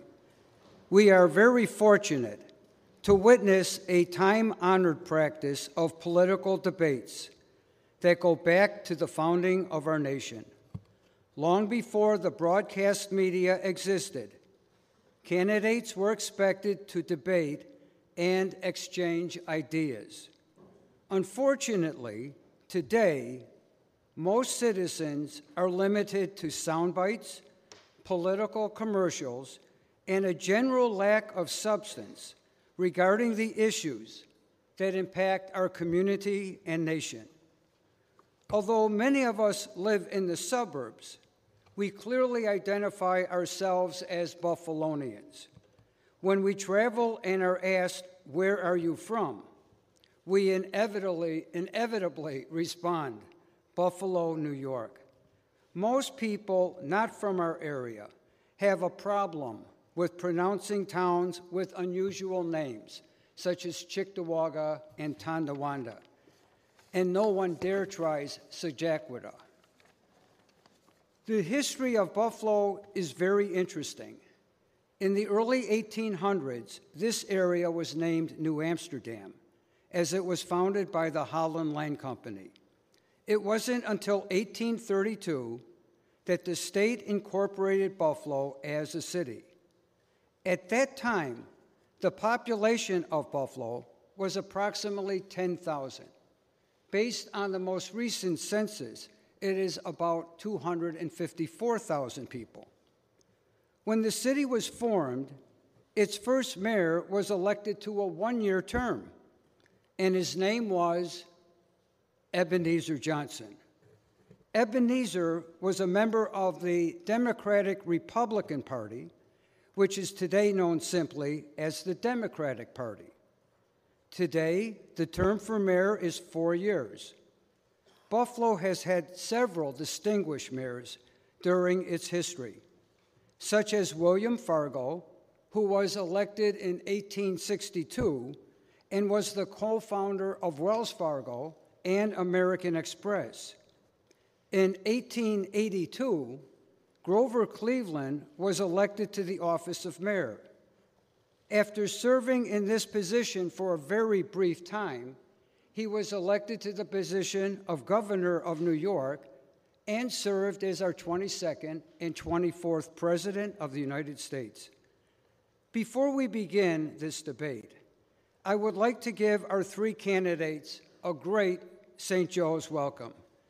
They have taken time out of their busy schedules to be with us this morning and share their views regarding a city that we know and love.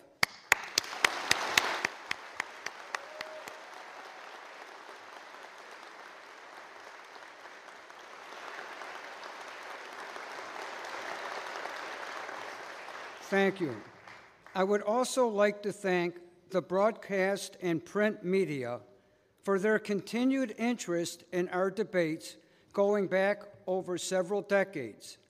Broadcast stations 2, 4, 7, and Spectrum, radio stations WBEN and WBFO, and the Buffalo News, especially political journalist Bob McCarthy, who over the many years has regularly written several stories about the debates conducted in this gym on Kenmore Avenue.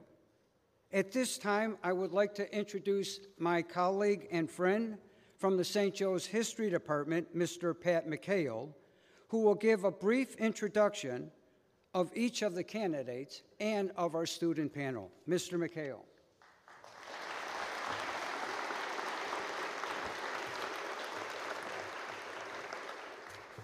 Good morning, everyone. Mr. Lina, did you take my sheet?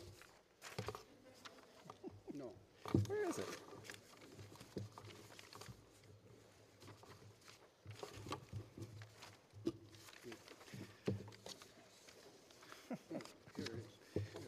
No. Live television, right? It's my privilege to introduce to you our panel for today. It consists of students from our AP Government class and from the SJCI Equity and Justice Club. Reading questions for us today will be Ted Brown, Patrick Killian, Samuel Herr, and Elliot Torres. Our timekeepers for today will be Noah Denning and Kellen O'Connor, and our runners are going to be Patrick Hennigan and Evan Folsom. Behind them, we have a brigade of fact checkers whose job it is to keep the people I'm about to introduce honest for you. Byron Brown is the incumbent Democratic mayor of Buffalo, but is running as a write-in candidate. Mr. Brown was graduated from Buffalo State College with a dual degree in political science and journalism. He held several positions as a political aide before he decided to run for office himself. He launched a successful campaign for the Buffalo Common Council to represent the Maston District in 1996, then went on to win a seat in the New York State Senate. In 2005, he would launch his first campaign for mayor of Buffalo and would go on to win 4 terms. He's currently seeking an unprecedented 5th term. Mr. Brown is married and has 1 son. Indy Walton is the Democratic nominee for mayor. Ms. Walton studied nursing at BOCES and became a licensed practical nurse, then later continued her studies at SUNY ECC, where she earned her degree as a registered nurse.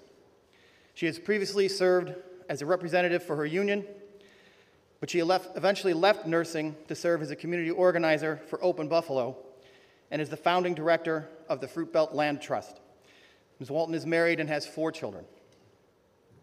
Ben Carlisle is also a write-in candidate for mayor.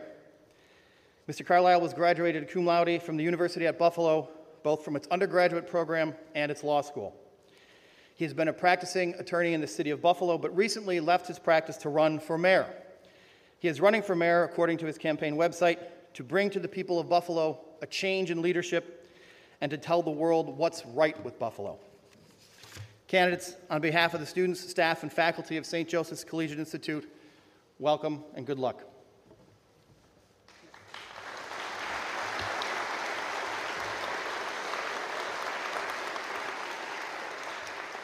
Thank you very much, Mr. McHale. At this time, I will quickly go over the format for today's debate. Each candidate will begin with a 2-minute opening statement. Before the debate, a card was drawn to determine the order in which they will address the student body. Each candidate will be given an open-ended question from me, the moderator, at the start of the debate, and each candidate will be given 1.5 minutes to respond with no rebuttals. A panel of students from the AP American Government class and the Equity and Justice Club will ask a series of direct questions to each candidate, and they will have 1.5 minutes to respond. After the direct question, each of the other 2 candidates will have 45 seconds for a rebuttal to the direct questions that are asked. Just so everyone knows what's going on, and I informed the candidates earlier, when they have 15 seconds left on a direct question or rebuttal, a student's going to raise their hand to alert them. A bell will be rung when their time is up.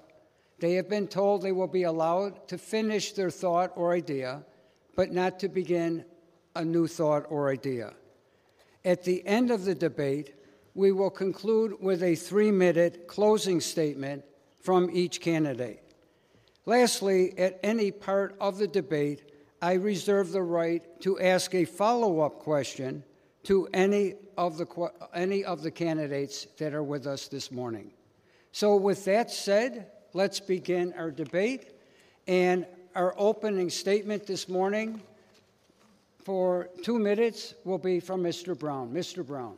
Thank you very much, Mr. Lina. It is a pleasure to be here at St. Joe's, and I am very appreciative for you holding this debate and being part of this 34-year tradition. The city of Buffalo is better and stronger during my time as mayor of the city of Buffalo. We've cut the tax rate to the lowest level in 30 years. We are spending the most money in the history of our city on youth employment opportunities. We have hired the most diverse workforce in the history of the city of Buffalo. I have implemented community policing programs and numerous police reforms. We created the roll program to replace lead lines in the city of Buffalo. There's been over $8 billion of economic development and thousands of jobs created. And for the first time in 70 years, we've seen the population of the city of Buffalo grow. I'm asking every voter to continue the progress in our city and to protect the future of Buffalo for their support and their vote in the November general election for mayor. November 2nd, please write down Byron Brown. Thank you. All right, Ms. Wallen, your opening statement, please. 2 minutes. Thank you, Mr. Lina. First, thank you to St. Joe's and the moderators and the participants of this debate. This morning, I'm going to outline a bold vision for building the safe, healthy Buffalo with viable solutions to the profound challenges we face. I'm a registered nurse who's worked in critical care and in Buffalo public schools. I'm an accomplished nonprofit executive who's implemented democratically led development of permanently affordable housing. For nearly a decade, I've worked with local policy experts to propose smart, sustainable, poverty-reducing initiatives. I'm honored to be the endorsed Democratic nominee for Mayor of Buffalo, and I'm ready to team up with our city's most qualified leaders and hit the ground running on day one. When I'm mayor, we'll finally get serious about public safety and administer evidence-based, data-driven programs that address the root causes of violence and curb the current administration's skyrocketing homicide rate.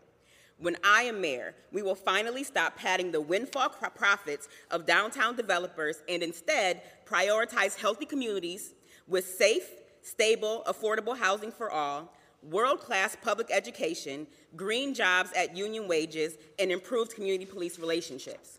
When I'm mayor, we'll finally pull our city out of the poverty that has plagued us for the last 16 years of failed leadership. We will finally remediate a lead poisoning crisis that is worse than Flint's, and we will finally make sure qualities have high-quality roads and sidewalks, well-maintained city parks, and livable neighborhoods. It's time for a change, and I am ready to bring about that change. Many of you will be voting for the first time in your lives, and now you finally have a choice. When people talk about low voter turnout, it's because I've often felt there's not been many choices. Now you have an unprecedented opportunity to choose progress and change for the city of Buffalo. Thank you.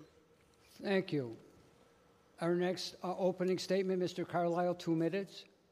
I'm Ben Carlisle, and it's great to be here. I'm not originally from Buffalo. I moved to Buffalo when I was 22 years old, and I came here for school. I didn't have any plans to stay initially, but I fell in love with Buffalo, and for the last 18 years, I've called Buffalo home. I fell in love with Buffalo for reasons that a lot of lifelong residents take for granted. We hear the slogan, or what a lot of people think is a slogan or a cliche, that Buffalo's a city of good neighbors. When you've moved all around the country and you move to Buffalo, it doesn't take long to realize that Buffalo's a special place. And when you've never had a home and you finally find one, it motivates you to fight like hell to keep it a special place. I have absolutely zero experience in politics. The first thing that most people do when they decide to enter politics is to go and to kiss the ring of the party establishment. I did the direct opposite. The first thing I did when I decided to enter this race was to drop all party affiliation.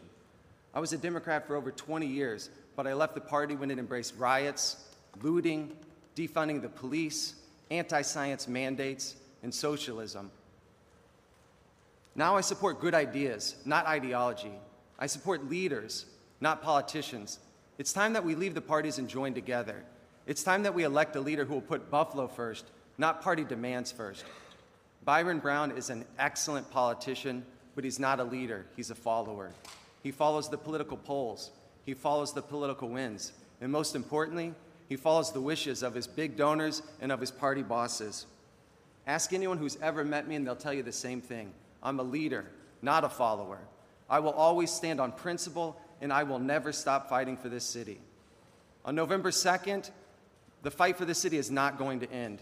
In order to take Buffalo to the next level, it's going to take hard work from the entire community. At the turn of the 20th century, Buffalo was the 8th largest city in the country. It's time for big ideas in this town again. It's time to regain our standing as a major American city.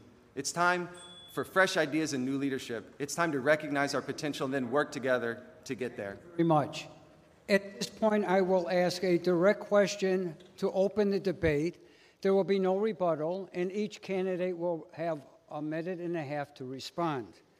All 3 of our candidates this morning are or were Democrats. Mr. Carlisle was a Democrat, Mr. Brown is a Democrat, and lost the primary to Ms. Walton, who refers to herself as a Democratic socialist. This election is perhaps the most contentious election for this office in the history of Buffalo and has fractured the Democratic Party at both the state and local level. Several prominent Democrats, including the Democratic state chairman and the governor, have refused to endorse a candidate.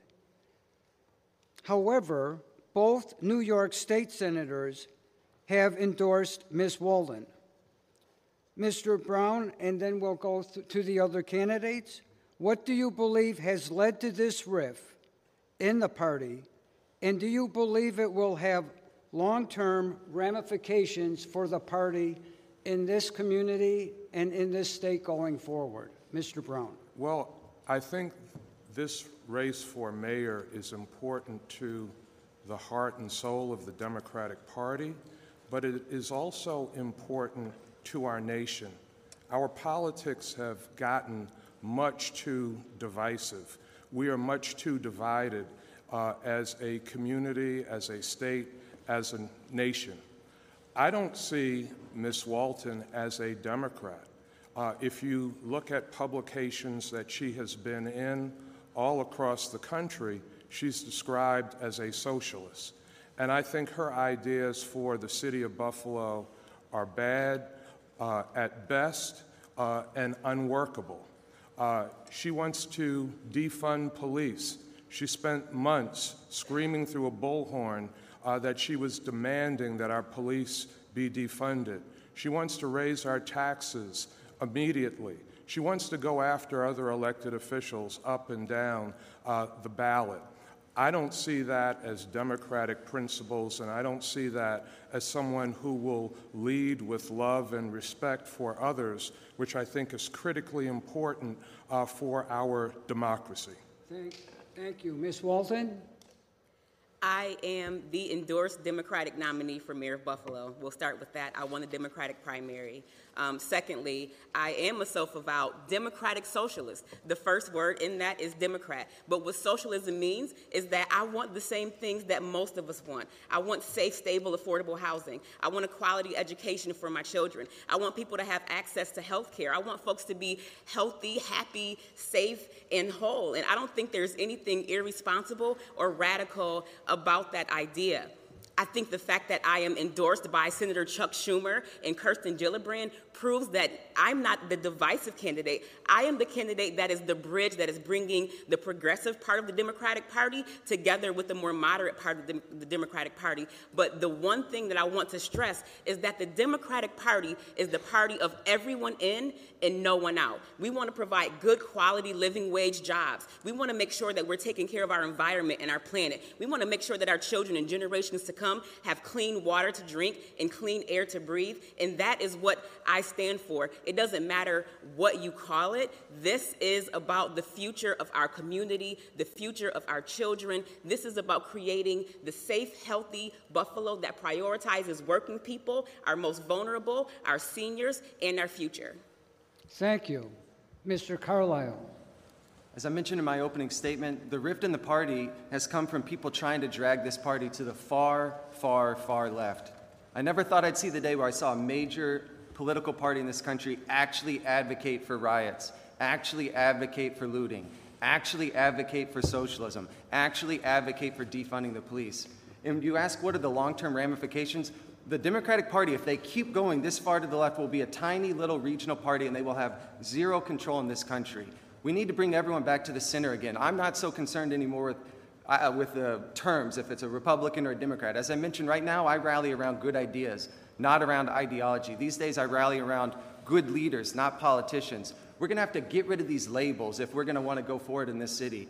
But if we keep trying to drag the Democratic Party to the far, far, far left, it's no longer going to have any relevance in this country, in my opinion. Thank you very much. At this point, we'll begin our questions from our panel. And the first direct question will go to Mr. Brown. The other two candidates will have 45-second rebuttal, and then we'll proceed to Ms. Wallen and Mr. Carlisle with their own direct questions. So our first question to Mr. Brown, a minute and a half, please. Mr. Brown, you first took office in 2006. For many of us in the room, you have been the only mayor of Buffalo we have ever known. Between the amount of time you've had in office and your minimal campaigning in the Democratic primary, many have come to believe that you are taking your office for granted. They believe you have become less active in your position, assuming that your re-election is secure purely based on who you are. Considering all of this, how can you justify running for another term when there are others who plan to be more proactive with the position as mayor? And what would you say to the people of Buffalo who feel this way? The campaign for mayor in the primary coincided with a global pandemic, coincided with protests against systemic racism. During the campaign, I worked 7 days a week nonstop.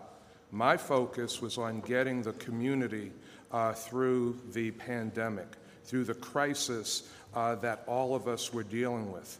delivering food to people, making sure that people had personal protective equipment, making sure that people were able to get tested for COVID-19, that people were able to get vaccinated, partnering with the federal government, the state government, the county government to help people get vaccinated.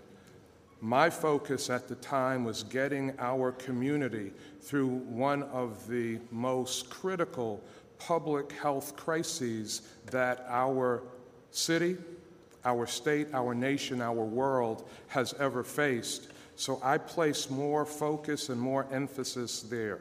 Never took the campaign for granted, would never take this community that I love for granted, but my focus was trying to get people safely through the pandemic.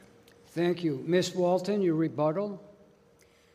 I participated in the democratic process. I ran a clean campaign, and with an all-volunteer team, successfully won a primary election. I think that everyone has the right to run, and I think that we should focus our campaigns on what the issues are that are facing our community and presenting our plans for the future of Buffalo. So I look forward to sharing more of that with all of you today. Thank you. Mr. Carlisle, your rebuttal. You know, I go around the community, and not a lot of people have a lot of bad things to say about Byron Brown. I've been in Buffalo for 18 years. He's been my mayor for 16 of those 18 years. Unquestionably, this city has gotten better under Byron Brown's leadership. The problem is he's been there for 16 years, and that is just too long for anybody to hold the same position of power. Because after 16 years, you get complacent. After 16 years, you get arrogant. After 16 years, you just start going through the motions instead of shooting for the stars. It's time that we dream big in Buffalo. It's time that we shoot for the stars. Byron Brown's going to be a steady minder of the ship, but he's going to take us to that next level. Thank you. Our next direct question from our panel will be addressed to Ms. Walton. Ms. Walton, the past few years have seen an increase in the graduation rate for high schools in the Buffalo Public Schools system, rising from approximately 64% in 2019 to 76% in 2020. Critics argue that this increase is largely the result of the waiving of Regents exam requirements because of the COVID-19 pandemic. Even at that rate, graduation rates are still 10% below the statewide average. An additional serious problem in Buffalo schools is that roughly 40% of students are chronically absent. A staggering 1 in 3 students missed at least 20% of school days last year, and this truancy grew worse once classes resumed meeting in person. If elected, what do you see as the mayor's role in helping our school system succeed? That's a great question. I'm a former school nurse, and I know firsthand the challenges that a lot of our students face. I am happy that our graduation rates are up, but I would like for Buffalo Public School graduates to be college and career ready when they graduate. And as a former school nurse, I know firsthand that a lot of those challenges stem from concentrated poverty and disadvantage. Our childhood poverty rates in Buffalo are still as high as 43%, sometimes 50% in some neighborhoods. I'll tell you a story. One day I was at work, working in the school system, and there were 3 sisters who came to me with itchy scalps. And they had lice, which is not unusual in a grade school. It spreads quickly, and though people kind of freak out about it, it's absolutely normal. So I call up their mother and I say, it's okay, shampoo them really well, and they can come back tomorrow. I'll check them and they'll be good to go. And their mother's response was, they will be back on Monday because I don't get paid until Friday, and it was a Tuesday. So as mayor, I know that a $5 bottle of shampoo should not be the cause of students missing 3 days of school. I would be very excited and invigorated to work with existing programs like Say Yes to make sure that our children have the wraparound services that they need in the community, but also just being an active partner with the Board of Education and making sure that we're providing services, providing good jobs so that we're lifting people out of poverty, which is the root cause of our lack of educational attainment and truancy in many ways. Thank you. Your rebuttal, Mr. Carlisle. I think it's an excellent question, but unfortunately the honest answer is there's not a whole lot that the mayor of Buffalo can do to affect anything in the Buffalo Public Schools because the mayor of Buffalo currently has no control over the Buffalo Public Schools. Right now, control of the Buffalo Public Schools is invested almost solely in the school board.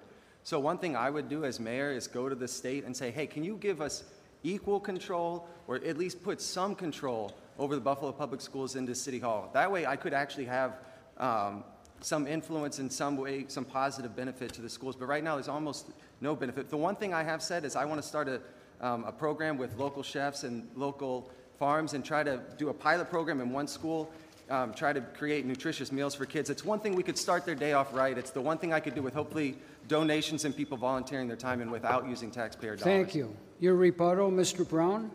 As mayor of the city of Buffalo, I've partnered closely with the Buffalo Public Schools. I was one of the people that was an advocate to bring Say Yes Buffalo to our school district to assist young people with educational attainment, to help them do better in school, and a commitment that every young person that graduates from a Buffalo public school or a Buffalo charter school would be able to get a scholarship to go on to college. This year, after the pandemic, we created the Earn to Learn program to provide resources for young people to be able to get back on track, going to summer school with pay to be able to do that. Thank you. Our next direct question goes to Mr. Carlisle. Gentrification is a process by which wealthier residents move into a poorer area, improving the housing in the community and generally raising property costs, which then tends to displace lower-income residents who have lived in the neighborhood sometimes for decades. Over the last 10 years, rent prices have skyrocketed in Buffalo, averaging $1,243 for a one-bedroom apartment, according to Zillow.com. Currently, the area seeing the most gentrification is the Fruit Belt, which is adjacent to the medical corridor. This has raised fears that lower-income residents could be priced out of their communities. Mr. Carlisle, what is your plan to balance the economic development of the Fruit Belt in cooperation with the medical campus and deal with the gentrification caused by this development?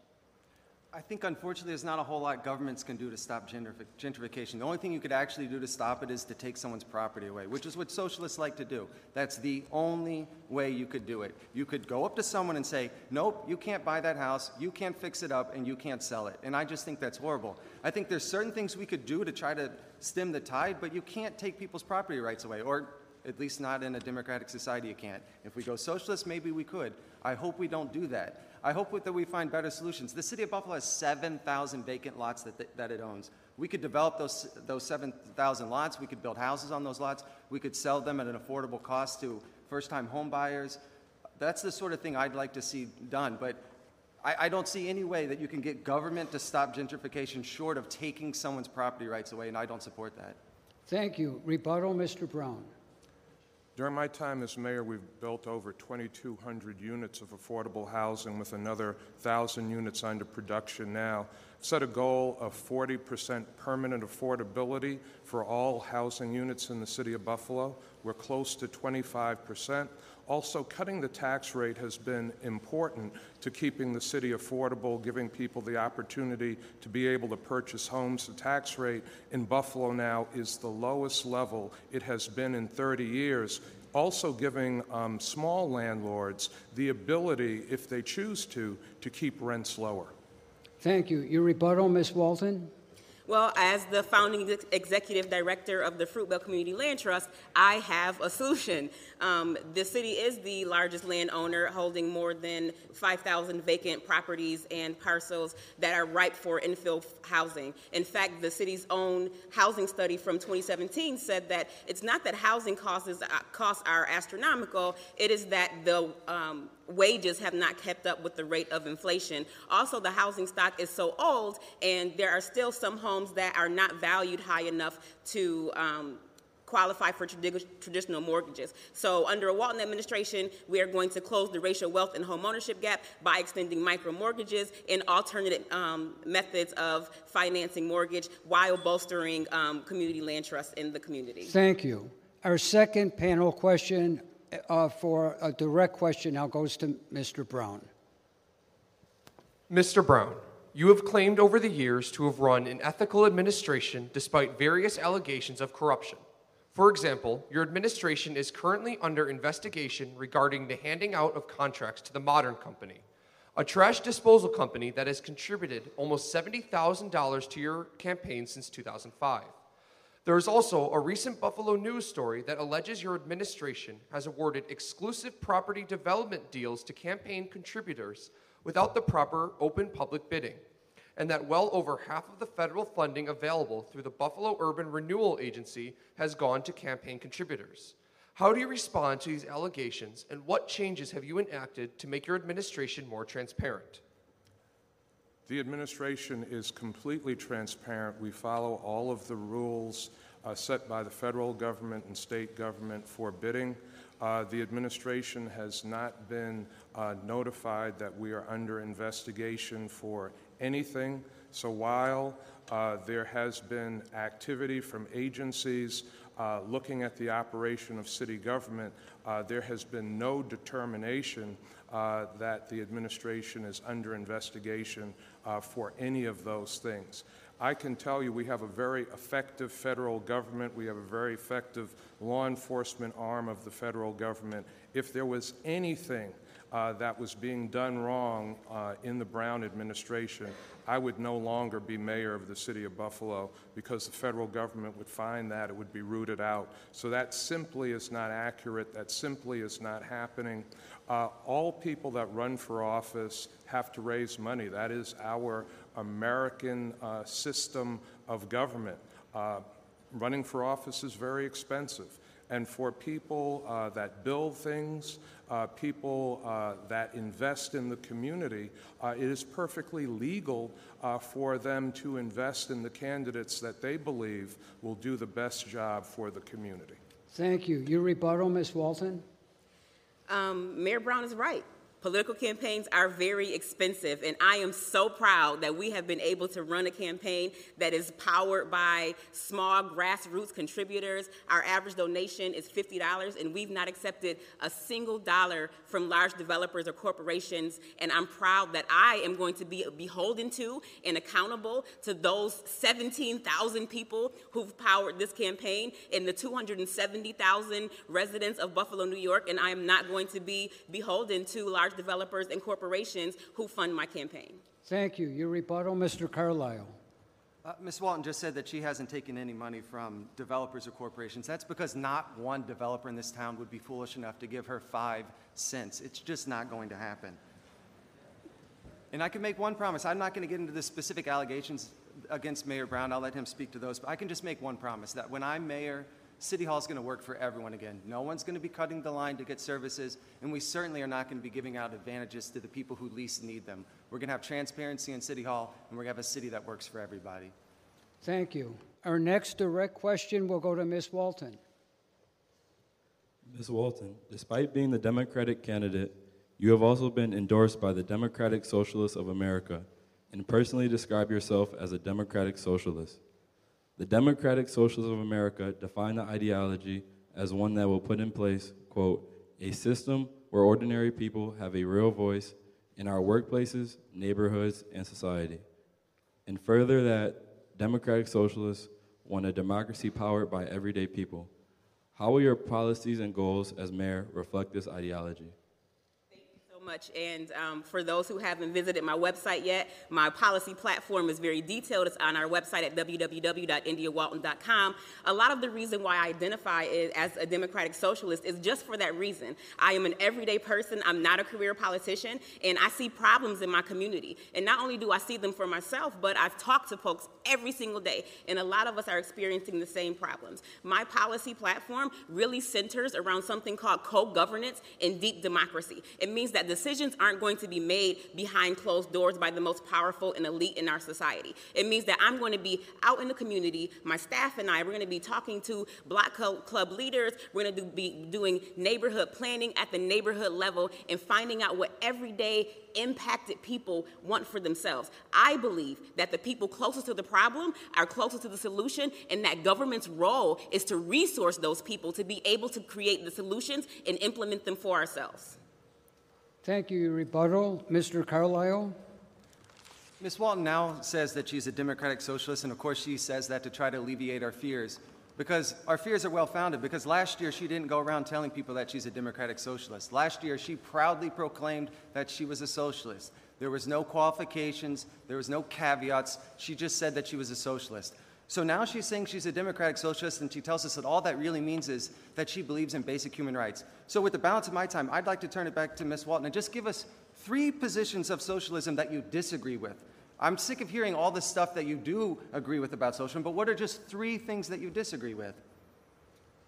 Thank you. Mr. Brown, your rebuttal? We have to recognize that part of Ms. Walton's narrative is just untrue.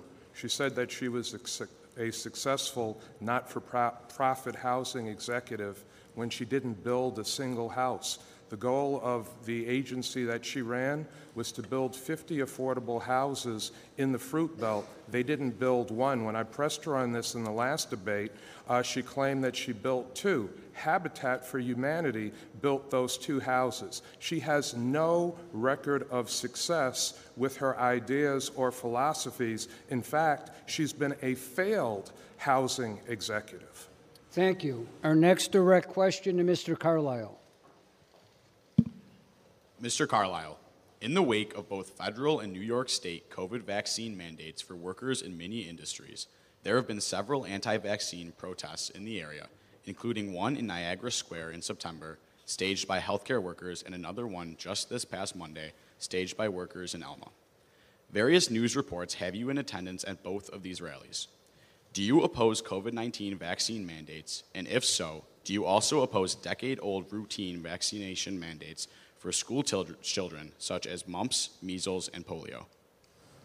It's a good question. First of all, I didn't just attend the rally in September, I organized the rally in September. And the news media mentioned that I was there, but they failed to broadcast my remarks because at that rally I made it very, very, very clear that I am not against vaccines, I'm not against masks. What I'm against is mandates. And I've made that perfectly, perfectly clear. But what people get repeated is, oh, and I've heard Ms. Walton say it, Ben Carlisle's an anti-masker, Ben Carlisle's an anti-vaxxer. I'm not. Most of my friends are vaccinated. A lot of my family's vaccinated. I think it's a great choice for a lot of people, but for some people it's not, and I am absolutely against mandates. I've made that very, very clear. Thank you. Rebuttal, Mr. Brown. COVID-19 is the worst public health crisis in over 100 years, affecting our entire planet. I encourage everyone to get vaccinated because vaccination saves lives. I've been to the funerals of many people who did not get vaccinated, who did not believe in mandates, who did not believe in getting vaccinated, who died.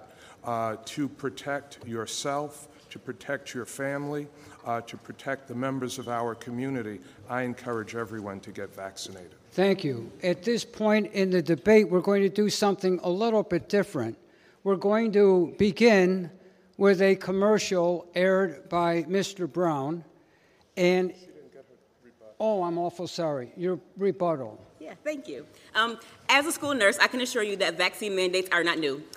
There are exceptions to be made for religious or medical reasons dependent upon your primary care physician, and I called for a vaccine mandate back in September, which the current mayor has failed to do. I also have visited New York City, and I'm very impressed that they don't use the honor system, but in order to be in public spaces with no mask, you have to prove your vaccination status, and that is how we are going to be able to move forward through this pandemic. It's not over yet. We're not on the other side of it. So I also encourage everyone to be vaccinated, to be safe, but also would, as mayor, implement a vaccine mandate. Thank you. Thank you very much, and I apologize. At this point in the debate, what we're going to do is show a commercial aired by Mr. Brown and Ms. Wallen, and we're going to allow the other 2 candidates to respond to Mr. Brown's commercial, but there will be no rebuttal on his part. They have a minute and a half. We will then air a Ms. Wallen commercial, and Brown and Mr. Carlisle will respond. And in Mr. Carlisle's case, he has a message on the internet that we're going to air part of, and the other 2 candidates will get to respond to his message. So let's begin with the commercial that Mr. Brown has been airing, at least one of the commercials. If India Walton becomes mayor, 100 police officers will be fired, including me. And me. All of us will lose our jobs. India Walton plans to cut $7.5 million from the police department. That means firing 100 police officers. And since the city is required to lay off the newest officers first, most of us are women and people of color. Our job is keeping Buffalo safe. We can't do that under India Walton.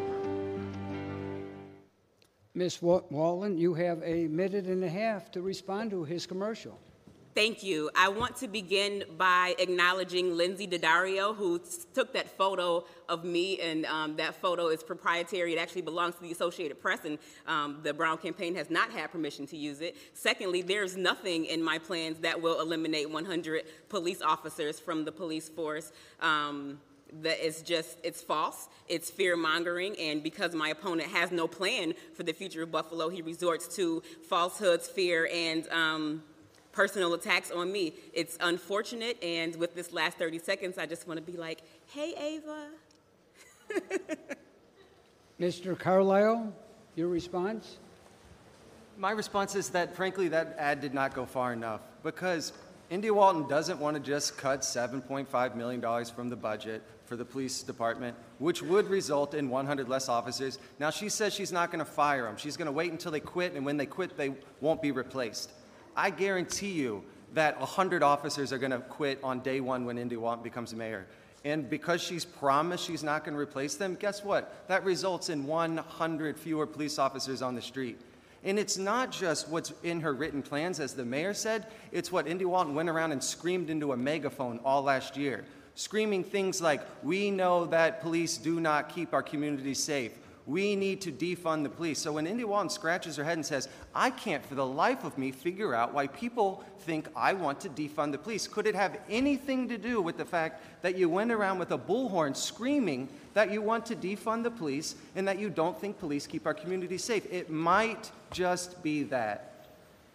Thank you very much. We will now air a Miss Wallen commercial where Mr. Brown does get to respond along with Mr. Carlisle. Buffalo, a city with a lot of pride and a few too many bad headlines out of City Hall. Indictments, corruption, mismanagement, that's not who we are. I'm India Walton, and I'm running to change all that. I'm running to make the government work for us and not just the big money crowd. I'm sure you've heard a few things about me, but hear it from me. Buffalo is my home, and I love this place. I was born here, became a nurse here, raised my kids here. I ran a nonprofit here to create affordable housing and safer communities. I'm running to be your mayor, to do the things our neighbors need and shake up City Hall. After 15 years, we've all had enough of corruption, indictments, and mismanagement. We deserve some results for a change. So Buffalo, now's your chance. Let's build a better city together. You just gotta show up. Paid for by Friends of India Walton. Mr. Carlisle, your response to the commercial? It's a nice feel-good commercial. There's not a lot of substance, but I will give India Walton that. That's a nice feel-good commercial. It certainly doesn't make me want to vote for her, but nice commercial. Mr. Brown, your response to the commercial? I was going to ask somebody for a Kleenex. It almost brought a tear to my eye. I will say that there is a lot that's inaccurate in the commercial. First of all, India Walton is not a successful nonprofit executive. She is a failed nonprofit executive. She had a plan to build 50 houses. She didn't build a single house when she was the executive director of a nonprofit organization, and she's trying to take credit for 2 houses being built by Habitat for Humanity.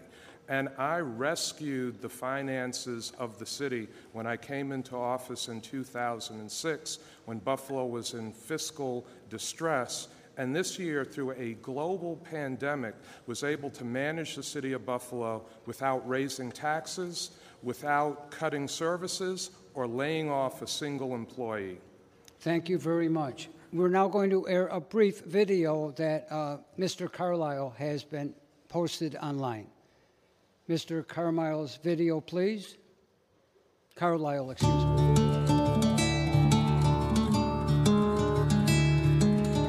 Hi, I'm Ben Carlisle, and I'm running for mayor of Buffalo. According to India Walton's Socialist Manifesto, Buffalo's only problem is not enough government. In reality, the only thing hindering Buffalo's full renaissance is way too much government. Ironically, the only area of funding that India Walton wants to cut is the one area that desperately needs its funding preserved: law enforcement. The increase in crime under Brown's neglect is unacceptable, and India Walton's plan to defund the police is more than idiotic, it's downright dangerous. The inability to hold dangerous criminals with bail is making a revolving door for our police, who must arrest the same individuals over and over again. And telling criminals ahead of time which crimes won't be prosecuted is just an invitation for more crime. While I support... Thank you. Mr. Brown, your response to the commercial? Well, Mr. Carlisle is right. Ms. Walton has said that she wants to cut the police budget. She did, for the better part of 2020, run around the city of Buffalo with a bullhorn to her mouth, saying that she demanded that police be defunded. I pressed her on this issue in the last debate. She said she had a study that said you could cut more than $16 million from the police department budget. You know how that would be achieved? By taking uniforms from police officers, by taking equipment from police officers.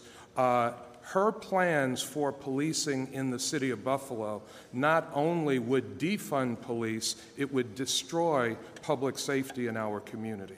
Ms. Walton, your response?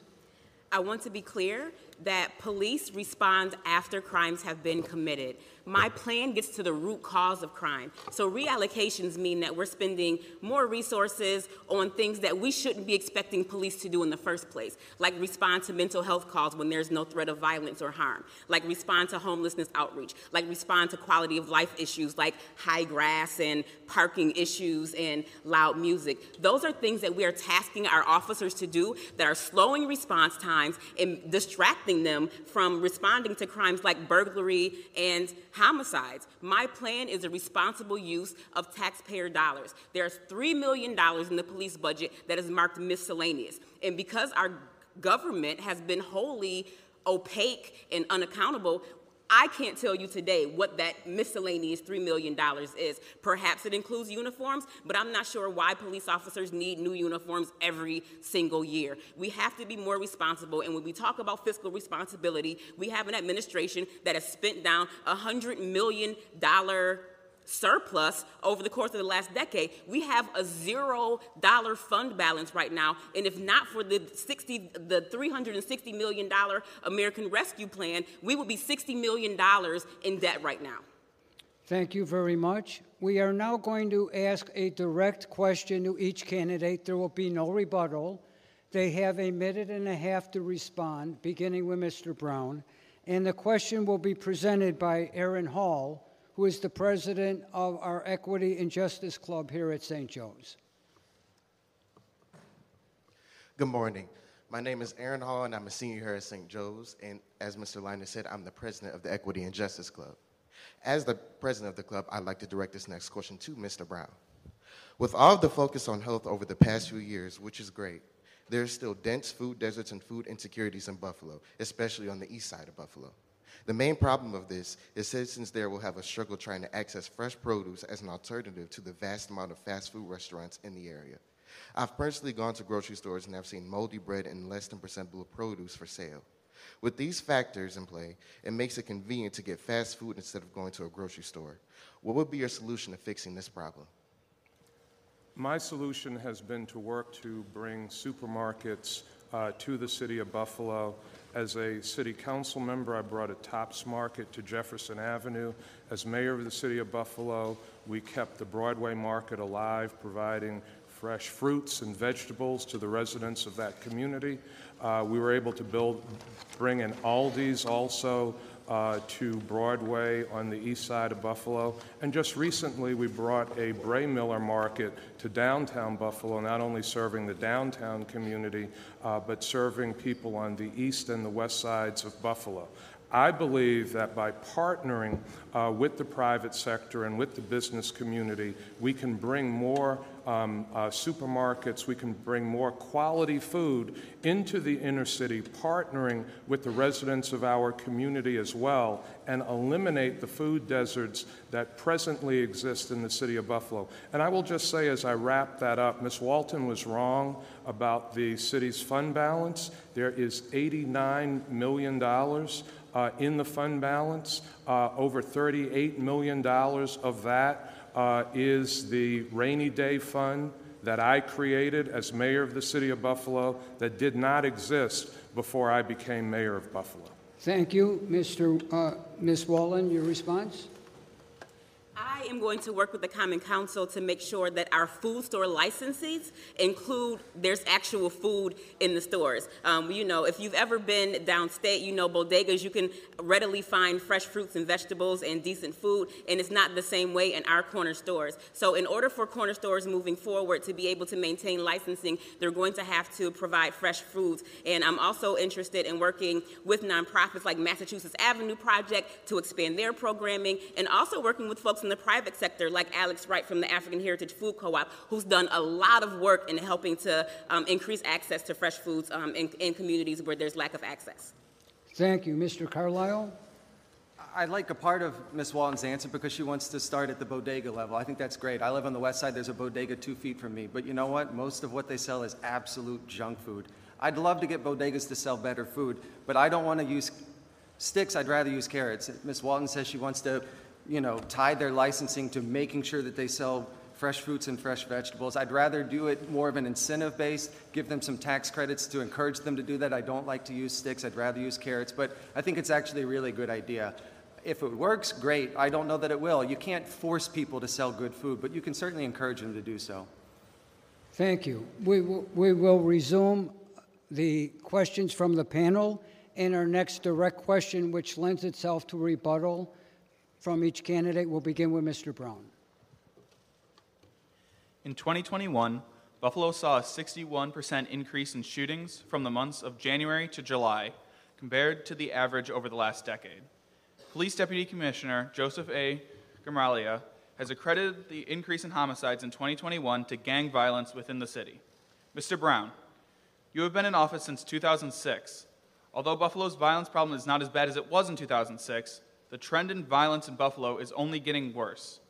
Do you believe Commissioner Gamalia's accreditation to gang violence being responsible for the uptick in violence? And what has your administration done to address this increase in violence in the city? We've done a lot, and we will be doing a lot more. From 2006 to 2019, crime in all categories fell year after year in the city of Buffalo. We also established some very effective strategies that had to be suspended during the pandemic that are being resumed now, where we are taking more guns off the streets, where we're doing custom notifications, going to the homes of at-risk youth and young adults, notifying their families of the types of activities they're engaged in that could cause them to be victims of violence or to perpetuate violence. I think it's important to note that the activities of my opponent, Ms. Walton, made it more difficult for the police to do their job because they had to respond to protests, they had to respond to things being lit on fire, they had to respond to things being broken. She is an attacker of police in the city of Buffalo and someone that has been an apologist for criminals. I don't think we can make apologies for criminal behavior in our community. I think we have to be aggressive in addressing criminal behavior in the community, and there can be no excuses for criminal behavior that interrupts the quality of life in our community. Thank you. Ms. Walden, your rebuttal? I would again like to stress that police respond after crimes are committed and don't prevent them from happening in the first place. And my plan gets to the root causes. We are going to use evidence-based, data-driven programs to make sure that we're getting resources into our young people and folks who have a high propensity to be involved in criminal activity to make sure they don't have to resort to it in the first place. And if they make the mistake of being involved, that we are creating pathways for some alternative where they don't have to be involved in that lifestyle. I would also add that during the first protest, I was the one who was telling young people to stay home, to not go out because we were not prepared, not organized, and when I got involved, there were no incidences of violence. Thank you. Your rebuttal, Mr. Carlisle.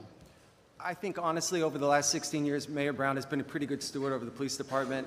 I think if you look at before the illegal and unconstitutional lockdowns, in my opinion, we were kind of trending in the right way. I don't attribute the spike in crime in 2020 and 2021 to gang violence. I think any reasonable person knows that the spike in crime was due to the lockdowns. If you look around the country, you look at the states and the cities that didn't lock down the way that Buffalo did, that didn't lock down the way that New York State did, that didn't close their schools for the entirety of last year, that didn't close their small businesses, that didn't close their churches, they didn't have these same types of problems. So I think if we can make sure that we never ever lock down this city again, which is my promise, we'll probably continue to trend in the right direction. Thank you. Our next direct question to Ms. Walton. Ms. Walton, you claim that Mr. Brown's development of Buffalo has been a failure and has ignored the most at-need residents in the East Side. Mr. Brown has secured all of the following for the East Side: $65 million for the Buffalo Billion, $23.2 million for the elderly housing, and $35 million for affordable housing, and other funding added up to a total of almost $500 million throughout his administration. Yet, despite this investment, a 2019 survey reveals that 1/3 of the Buffalo-Niagara metro region residents live at or below the poverty line, most of which resides in the East Side. How would you, as mayor, address the economic development of the East Side? Thank you for your question. I think that the failure in economic development is that we are using an approach where we are providing resources to the wealthy and well-to-do and the large-scale developers who are developing a lot of market-rate projects and waiting for it to trickle down to the neighborhood level, and that's just not a good strategy. Right now, the city of Buffalo still is the third poorest of its size in the nation, and we have failed to address creating infill housing. The prior administration's answer to blight was demolishing over 8,000 vacant structures without a plan to replace them. In fact, Dr. Henry Lewis Taylor from the UB Department of Urban Studies recently came out with a study called The Harder We Run that says that black Buffalonians who primarily occupy the east side of Buffalo have not made any significant progress in their socioeconomic standing in the last 30 years. I am the candidate who not only has a plan, but who was willing to work with folks on the ground at the neighborhood level to develop strategic plans that make sure that we are developing in a way that is not displacing people, that is ensuring that we are closing the racial wealth and homeownership gap, that ensures that we are maintaining good amenities like city parks and sidewalks and roads, and that folks have a pathway up out of poverty. Thank you. Your rebuttal, Mr. Carlisle. I think your question itself kind of, to me, highlights what the problem is, because we always think it's money. Oh, Byron Brown gave $10 million here and $30 million here and $40 million here, and we gave all this money, and why haven't the problems been resolved? That's the Democrats' playbook. Let's raise more taxes, let's spend more money, and all our problems will go away. It's just not working. So one of the things I've promised is, as mayor, I'm going to start listening more. I promised to do a monthly block club meeting with all presidents of block clubs and really listen and figure out what their concerns are and figure out how we can change the problems without always just spending more money. Thank you. Our next, let's see, Mr. Brown, your rebuttal. So we do have monthly meetings with block clubs. We routinely meet with residents of the community. We've also done some very strategic things like the building of the Northland Workforce Training Center, which is providing training to people in advanced manufacturing and other high-wage jobs that are coming online in our community. To date, hundreds of people have received training from the Northland Workforce Training Center, 54% of them people of color, starting at salaries of between $35,000 a year to over $65,000 a year. We are going to be doing more rapid upskilling of people throughout the city of Buffalo going forward in the next 4 years. Thank you. Our next direct question to Mr. Carlisle. Badly neglected houses, vacant either through foreclosure or other reasons, are called zombie houses. These have been an increasing problem in Western New York. The county clerk's office reports that there are over 800 of these zombie houses located in Erie County, most of which are in the city of Buffalo. Many financial experts predict that this problem will grow worse now that the federal moratorium on foreclosures has expired. As mayor, what would you do to reduce the problem of zombie homes in the city of Buffalo? I think you just got to start with enforcing the rules that we have on the book. We've got a housing court, it's got rules, and unfortunately we just don't enforce it all that well. We've got out-of-town landlords, zombie landlords, whatever you want to call them, and it just happens and it happens and it happens. And a lot of times we don't catch the problem until a circuit breaker burns the whole house down. So I think where you start is with the rules we already have in place. If the housing court says they need more rules, they need more teeth, I'll help them with that. But right now we just need to start enforcing the rules that are on the books. Thank you. Your rebuttal? Yes. The city has worked with other partners to crack down on zombie houses and other problem properties in the city. As you heard Ms. Walton say, I've been able to work with partners to demolish over 8,000 vacant houses in the city of Buffalo during my tenure as mayor. Many of those properties were next door to homeowners, down the street from homeowners, around the corner from homeowners who could not get homeowners insurance because of the presence of those problem properties. We removed a lot of that blight, removed a lot of those properties that threatened other homes in our neighborhoods. Thank you. Rebuttal? I believe that proactive inspections will help us go a long way, but also using legal instruments to take homes into receiverships that have been abandoned and put them back to productive use, either by giving them to nonprofits to be able to make affordable units, or by giving them to first-time homeowners to make sure that we're growing our tax base and that people have safe, affordable, stable places to live. So, you know, it's out there. We already have organizations like the Buffalo Erie Niagara Land Improvement Corporation that is able to receive these homes and have resources available to put them back to productive use. So I would rather preserve and have properties be online than just tear them down, not replacing them with anything. Thank you. At this point, I'm going to ask a direct question to wrap up the debate, and then we will begin closing remarks from each candidate, and they will have 3 minutes. We asked our students what's a question that they would like asked. It was a big surprise to me. It had to do with the Buffalo Bills. At any rate, as you know, this is a question that's being asked throughout the community. Buffalo Bills owners Terry and Kim Pagula have recently unveiled plans for a possible new stadium for the team. This plan calls for a 60,000-seat venue, which is more than 10,000 seats fewer than Highmark Stadium currently has, but would include many modern amenities that newer stadiums have and Hallmark does not. If the stadium were to be built in Orchard Park, the cost would be roughly $1.4 billion. However, if it was built in Buffalo, they're estimating that it would cost $2.4 billion. The expectation is that the vast amount of the cost, using either option, would be paid by the taxpayers of our county. As mayor, would you like to see a new stadium in the city, even if the cost exceeded an additional $1 billion? Mr. Brown.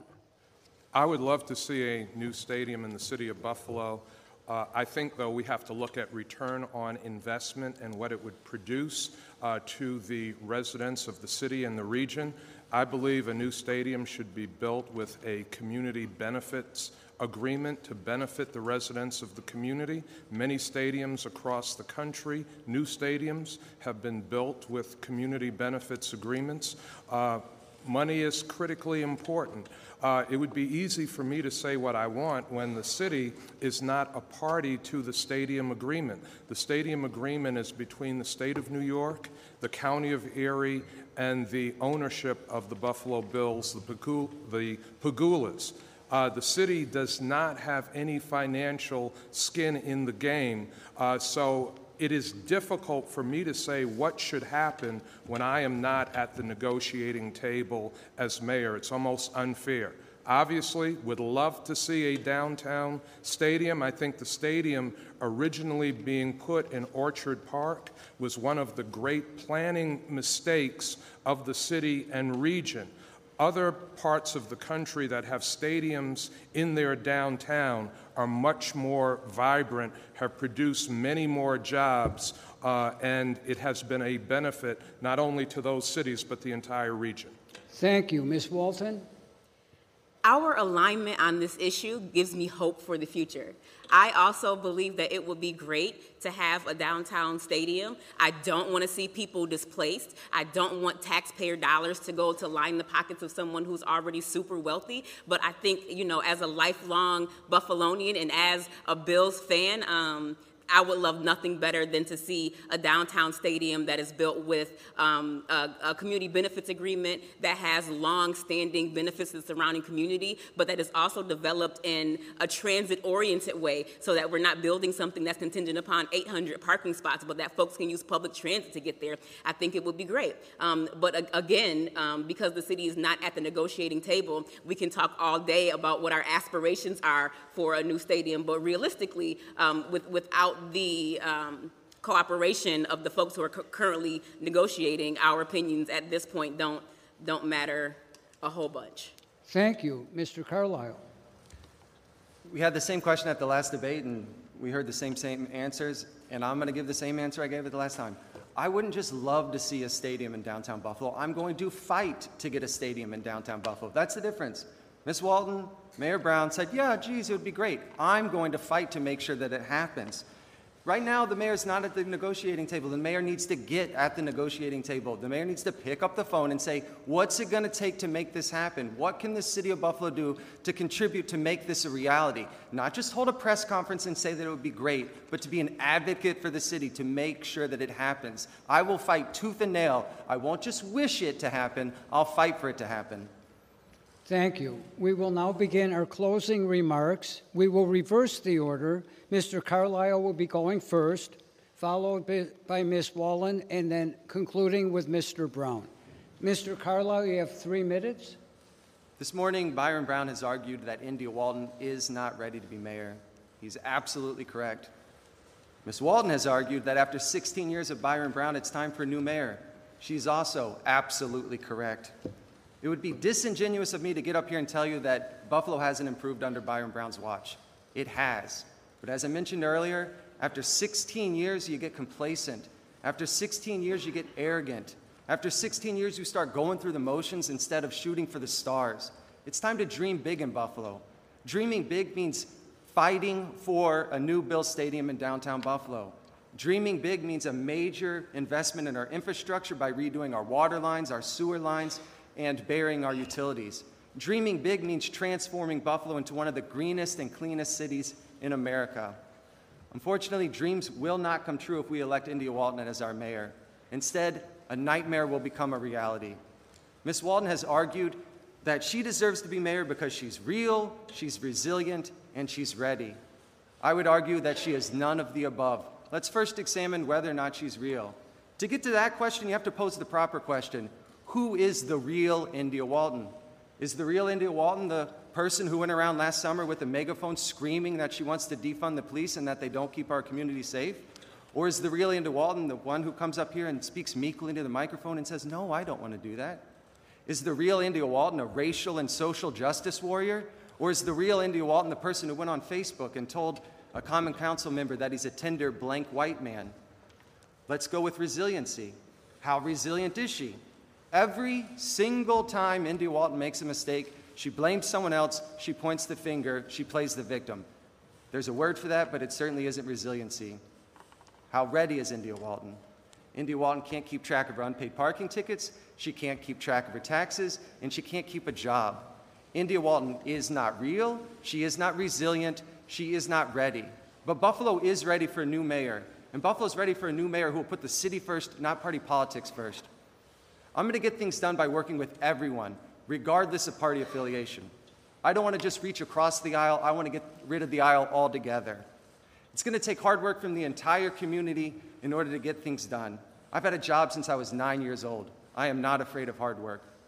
Because I did not reach out to the party bosses and kiss the ring at the outset, I'm not going to be on the ballot. So if you want to vote for me, you're going to have to go to the bottom right-hand corner of the ballot. You're going to have to circle in the oval that says write in. And then you have to write my name, Ben Carlisle, in that same box. On November 2nd, we can make history by electing the first socialist mayor in this country since 1960, or we can make history by electing a write-in candidate with no party affiliation. Let's make history that our kids can be proud and happy about. Let's write in Ben. Thank you. Thank you. Ms. Wallen, your closing remarks. Who is India Walton? I most definitely am real. I am certainly resilient, and I am also ready. I think that more about my personal life has been on display the last 3 months than anyone else on this stage, and I have been fully accountable. I am resilient because you've seen that things for me have not always been perfect. I grew up in Buffalo. I grew up poor. I had a baby when I was a teenager, and despite all of that, I went on to become a nurse and a successful nonprofit director. No one else can define for me who I am or what success means to me, and I want each and every one of you to carry that with you. Success is what you define it to be for yourself. I am a success, and I am ready. I am ready because I know what the problems of everyday Buffalonians are. I am a mother. I am a nurse. I am a person who is a coalition builder. I've worked in cross-sector and broad coalition partnerships for a number of years to advance smart policy solutions. And time after time after time again, the barrier to the success of a lot of those policy proposals was the second floor of City Hall. Now we have an opportunity to have a person who is going to be open, honest, transparent, listen to, and value the opinions and the ideas of others. A person who has a bold vision and a plan for the future of Buffalo. Think about the kind of Buffalo you want to see over the next 4 years, the next 8 years. And I'll stop there because I'm not going to be in office for 12 and 16 years. I think that every politician has a shelf life, and at a certain point, it's time to just make room. So I'm asking you today to go to line A, vote it just all the way across.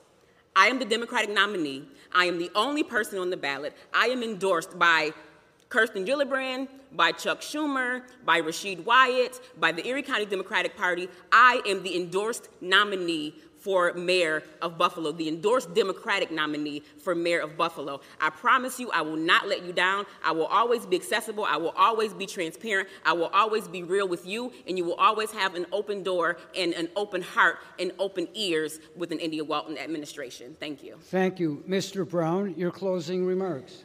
I want to thank St. Joe's for giving us the opportunity to be here with all of you today and to debate the important issues that face the city of Buffalo.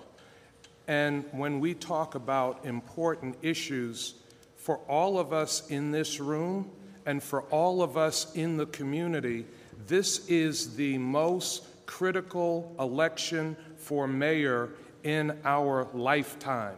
There is a lot at stake, and I have been able to successfully manage the city of Buffalo through every crisis that has come up since I took office as mayor.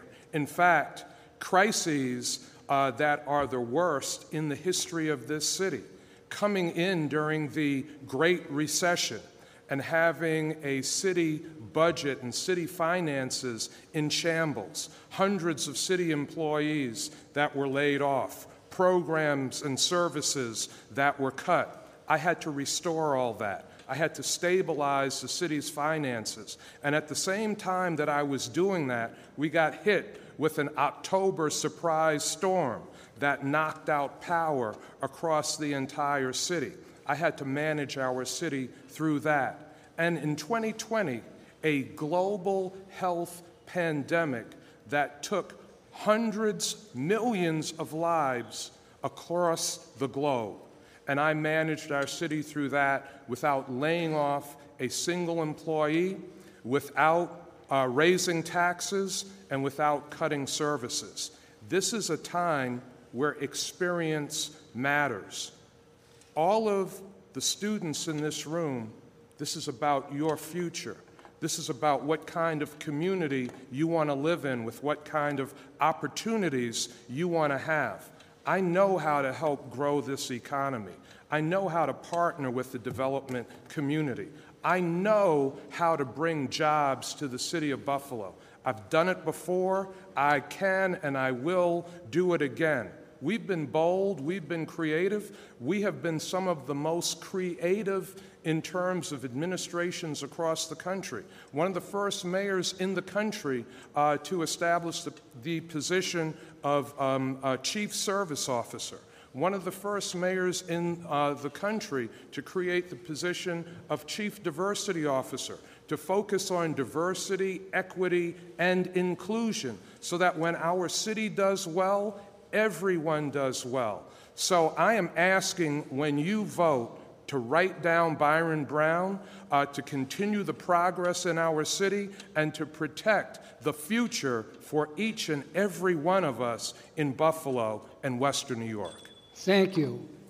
Before we conclude by giving the candidates a small token of our appreciation, I have been interviewed several times over the last 2 days.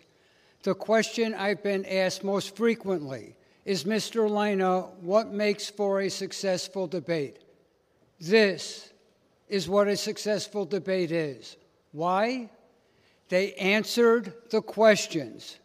Unlike many presidential contests, candidates make up their own questions and answer their question. I am so grateful for each of our candidates for being with us and for continuing this proud tradition here at St. Joe's. Let's thank them for being with us this morning.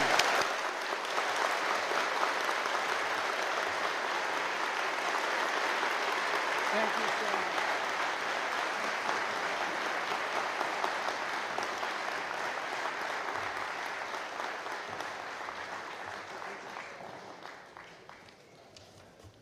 Thank you, Mr. Lina.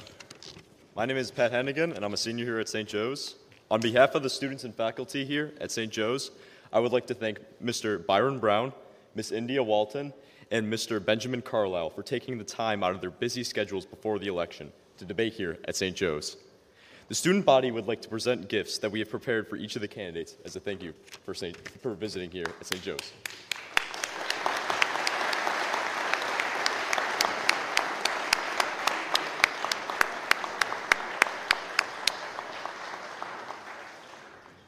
Thank you very much. And with that, our debate is concluded for this morning. Thank you very much to the student body and once again to our candidates.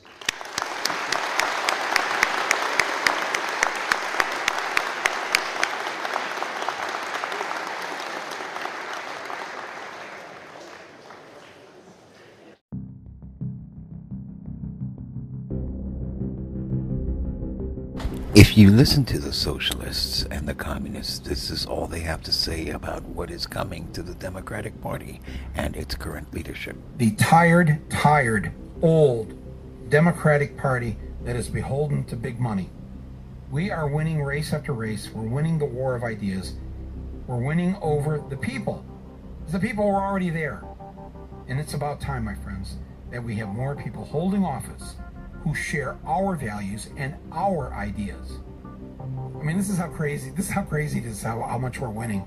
We've got Joe Biden and Chuck Schumer and Nancy Pelosi on board, pushing our agenda. This $3.5 trillion bill, Bernie wrote it, Biden backs it, and we're winning. That's the good news. And that is the bad news for the rest of America. The socialists, the communists, say they're winning. What comes next?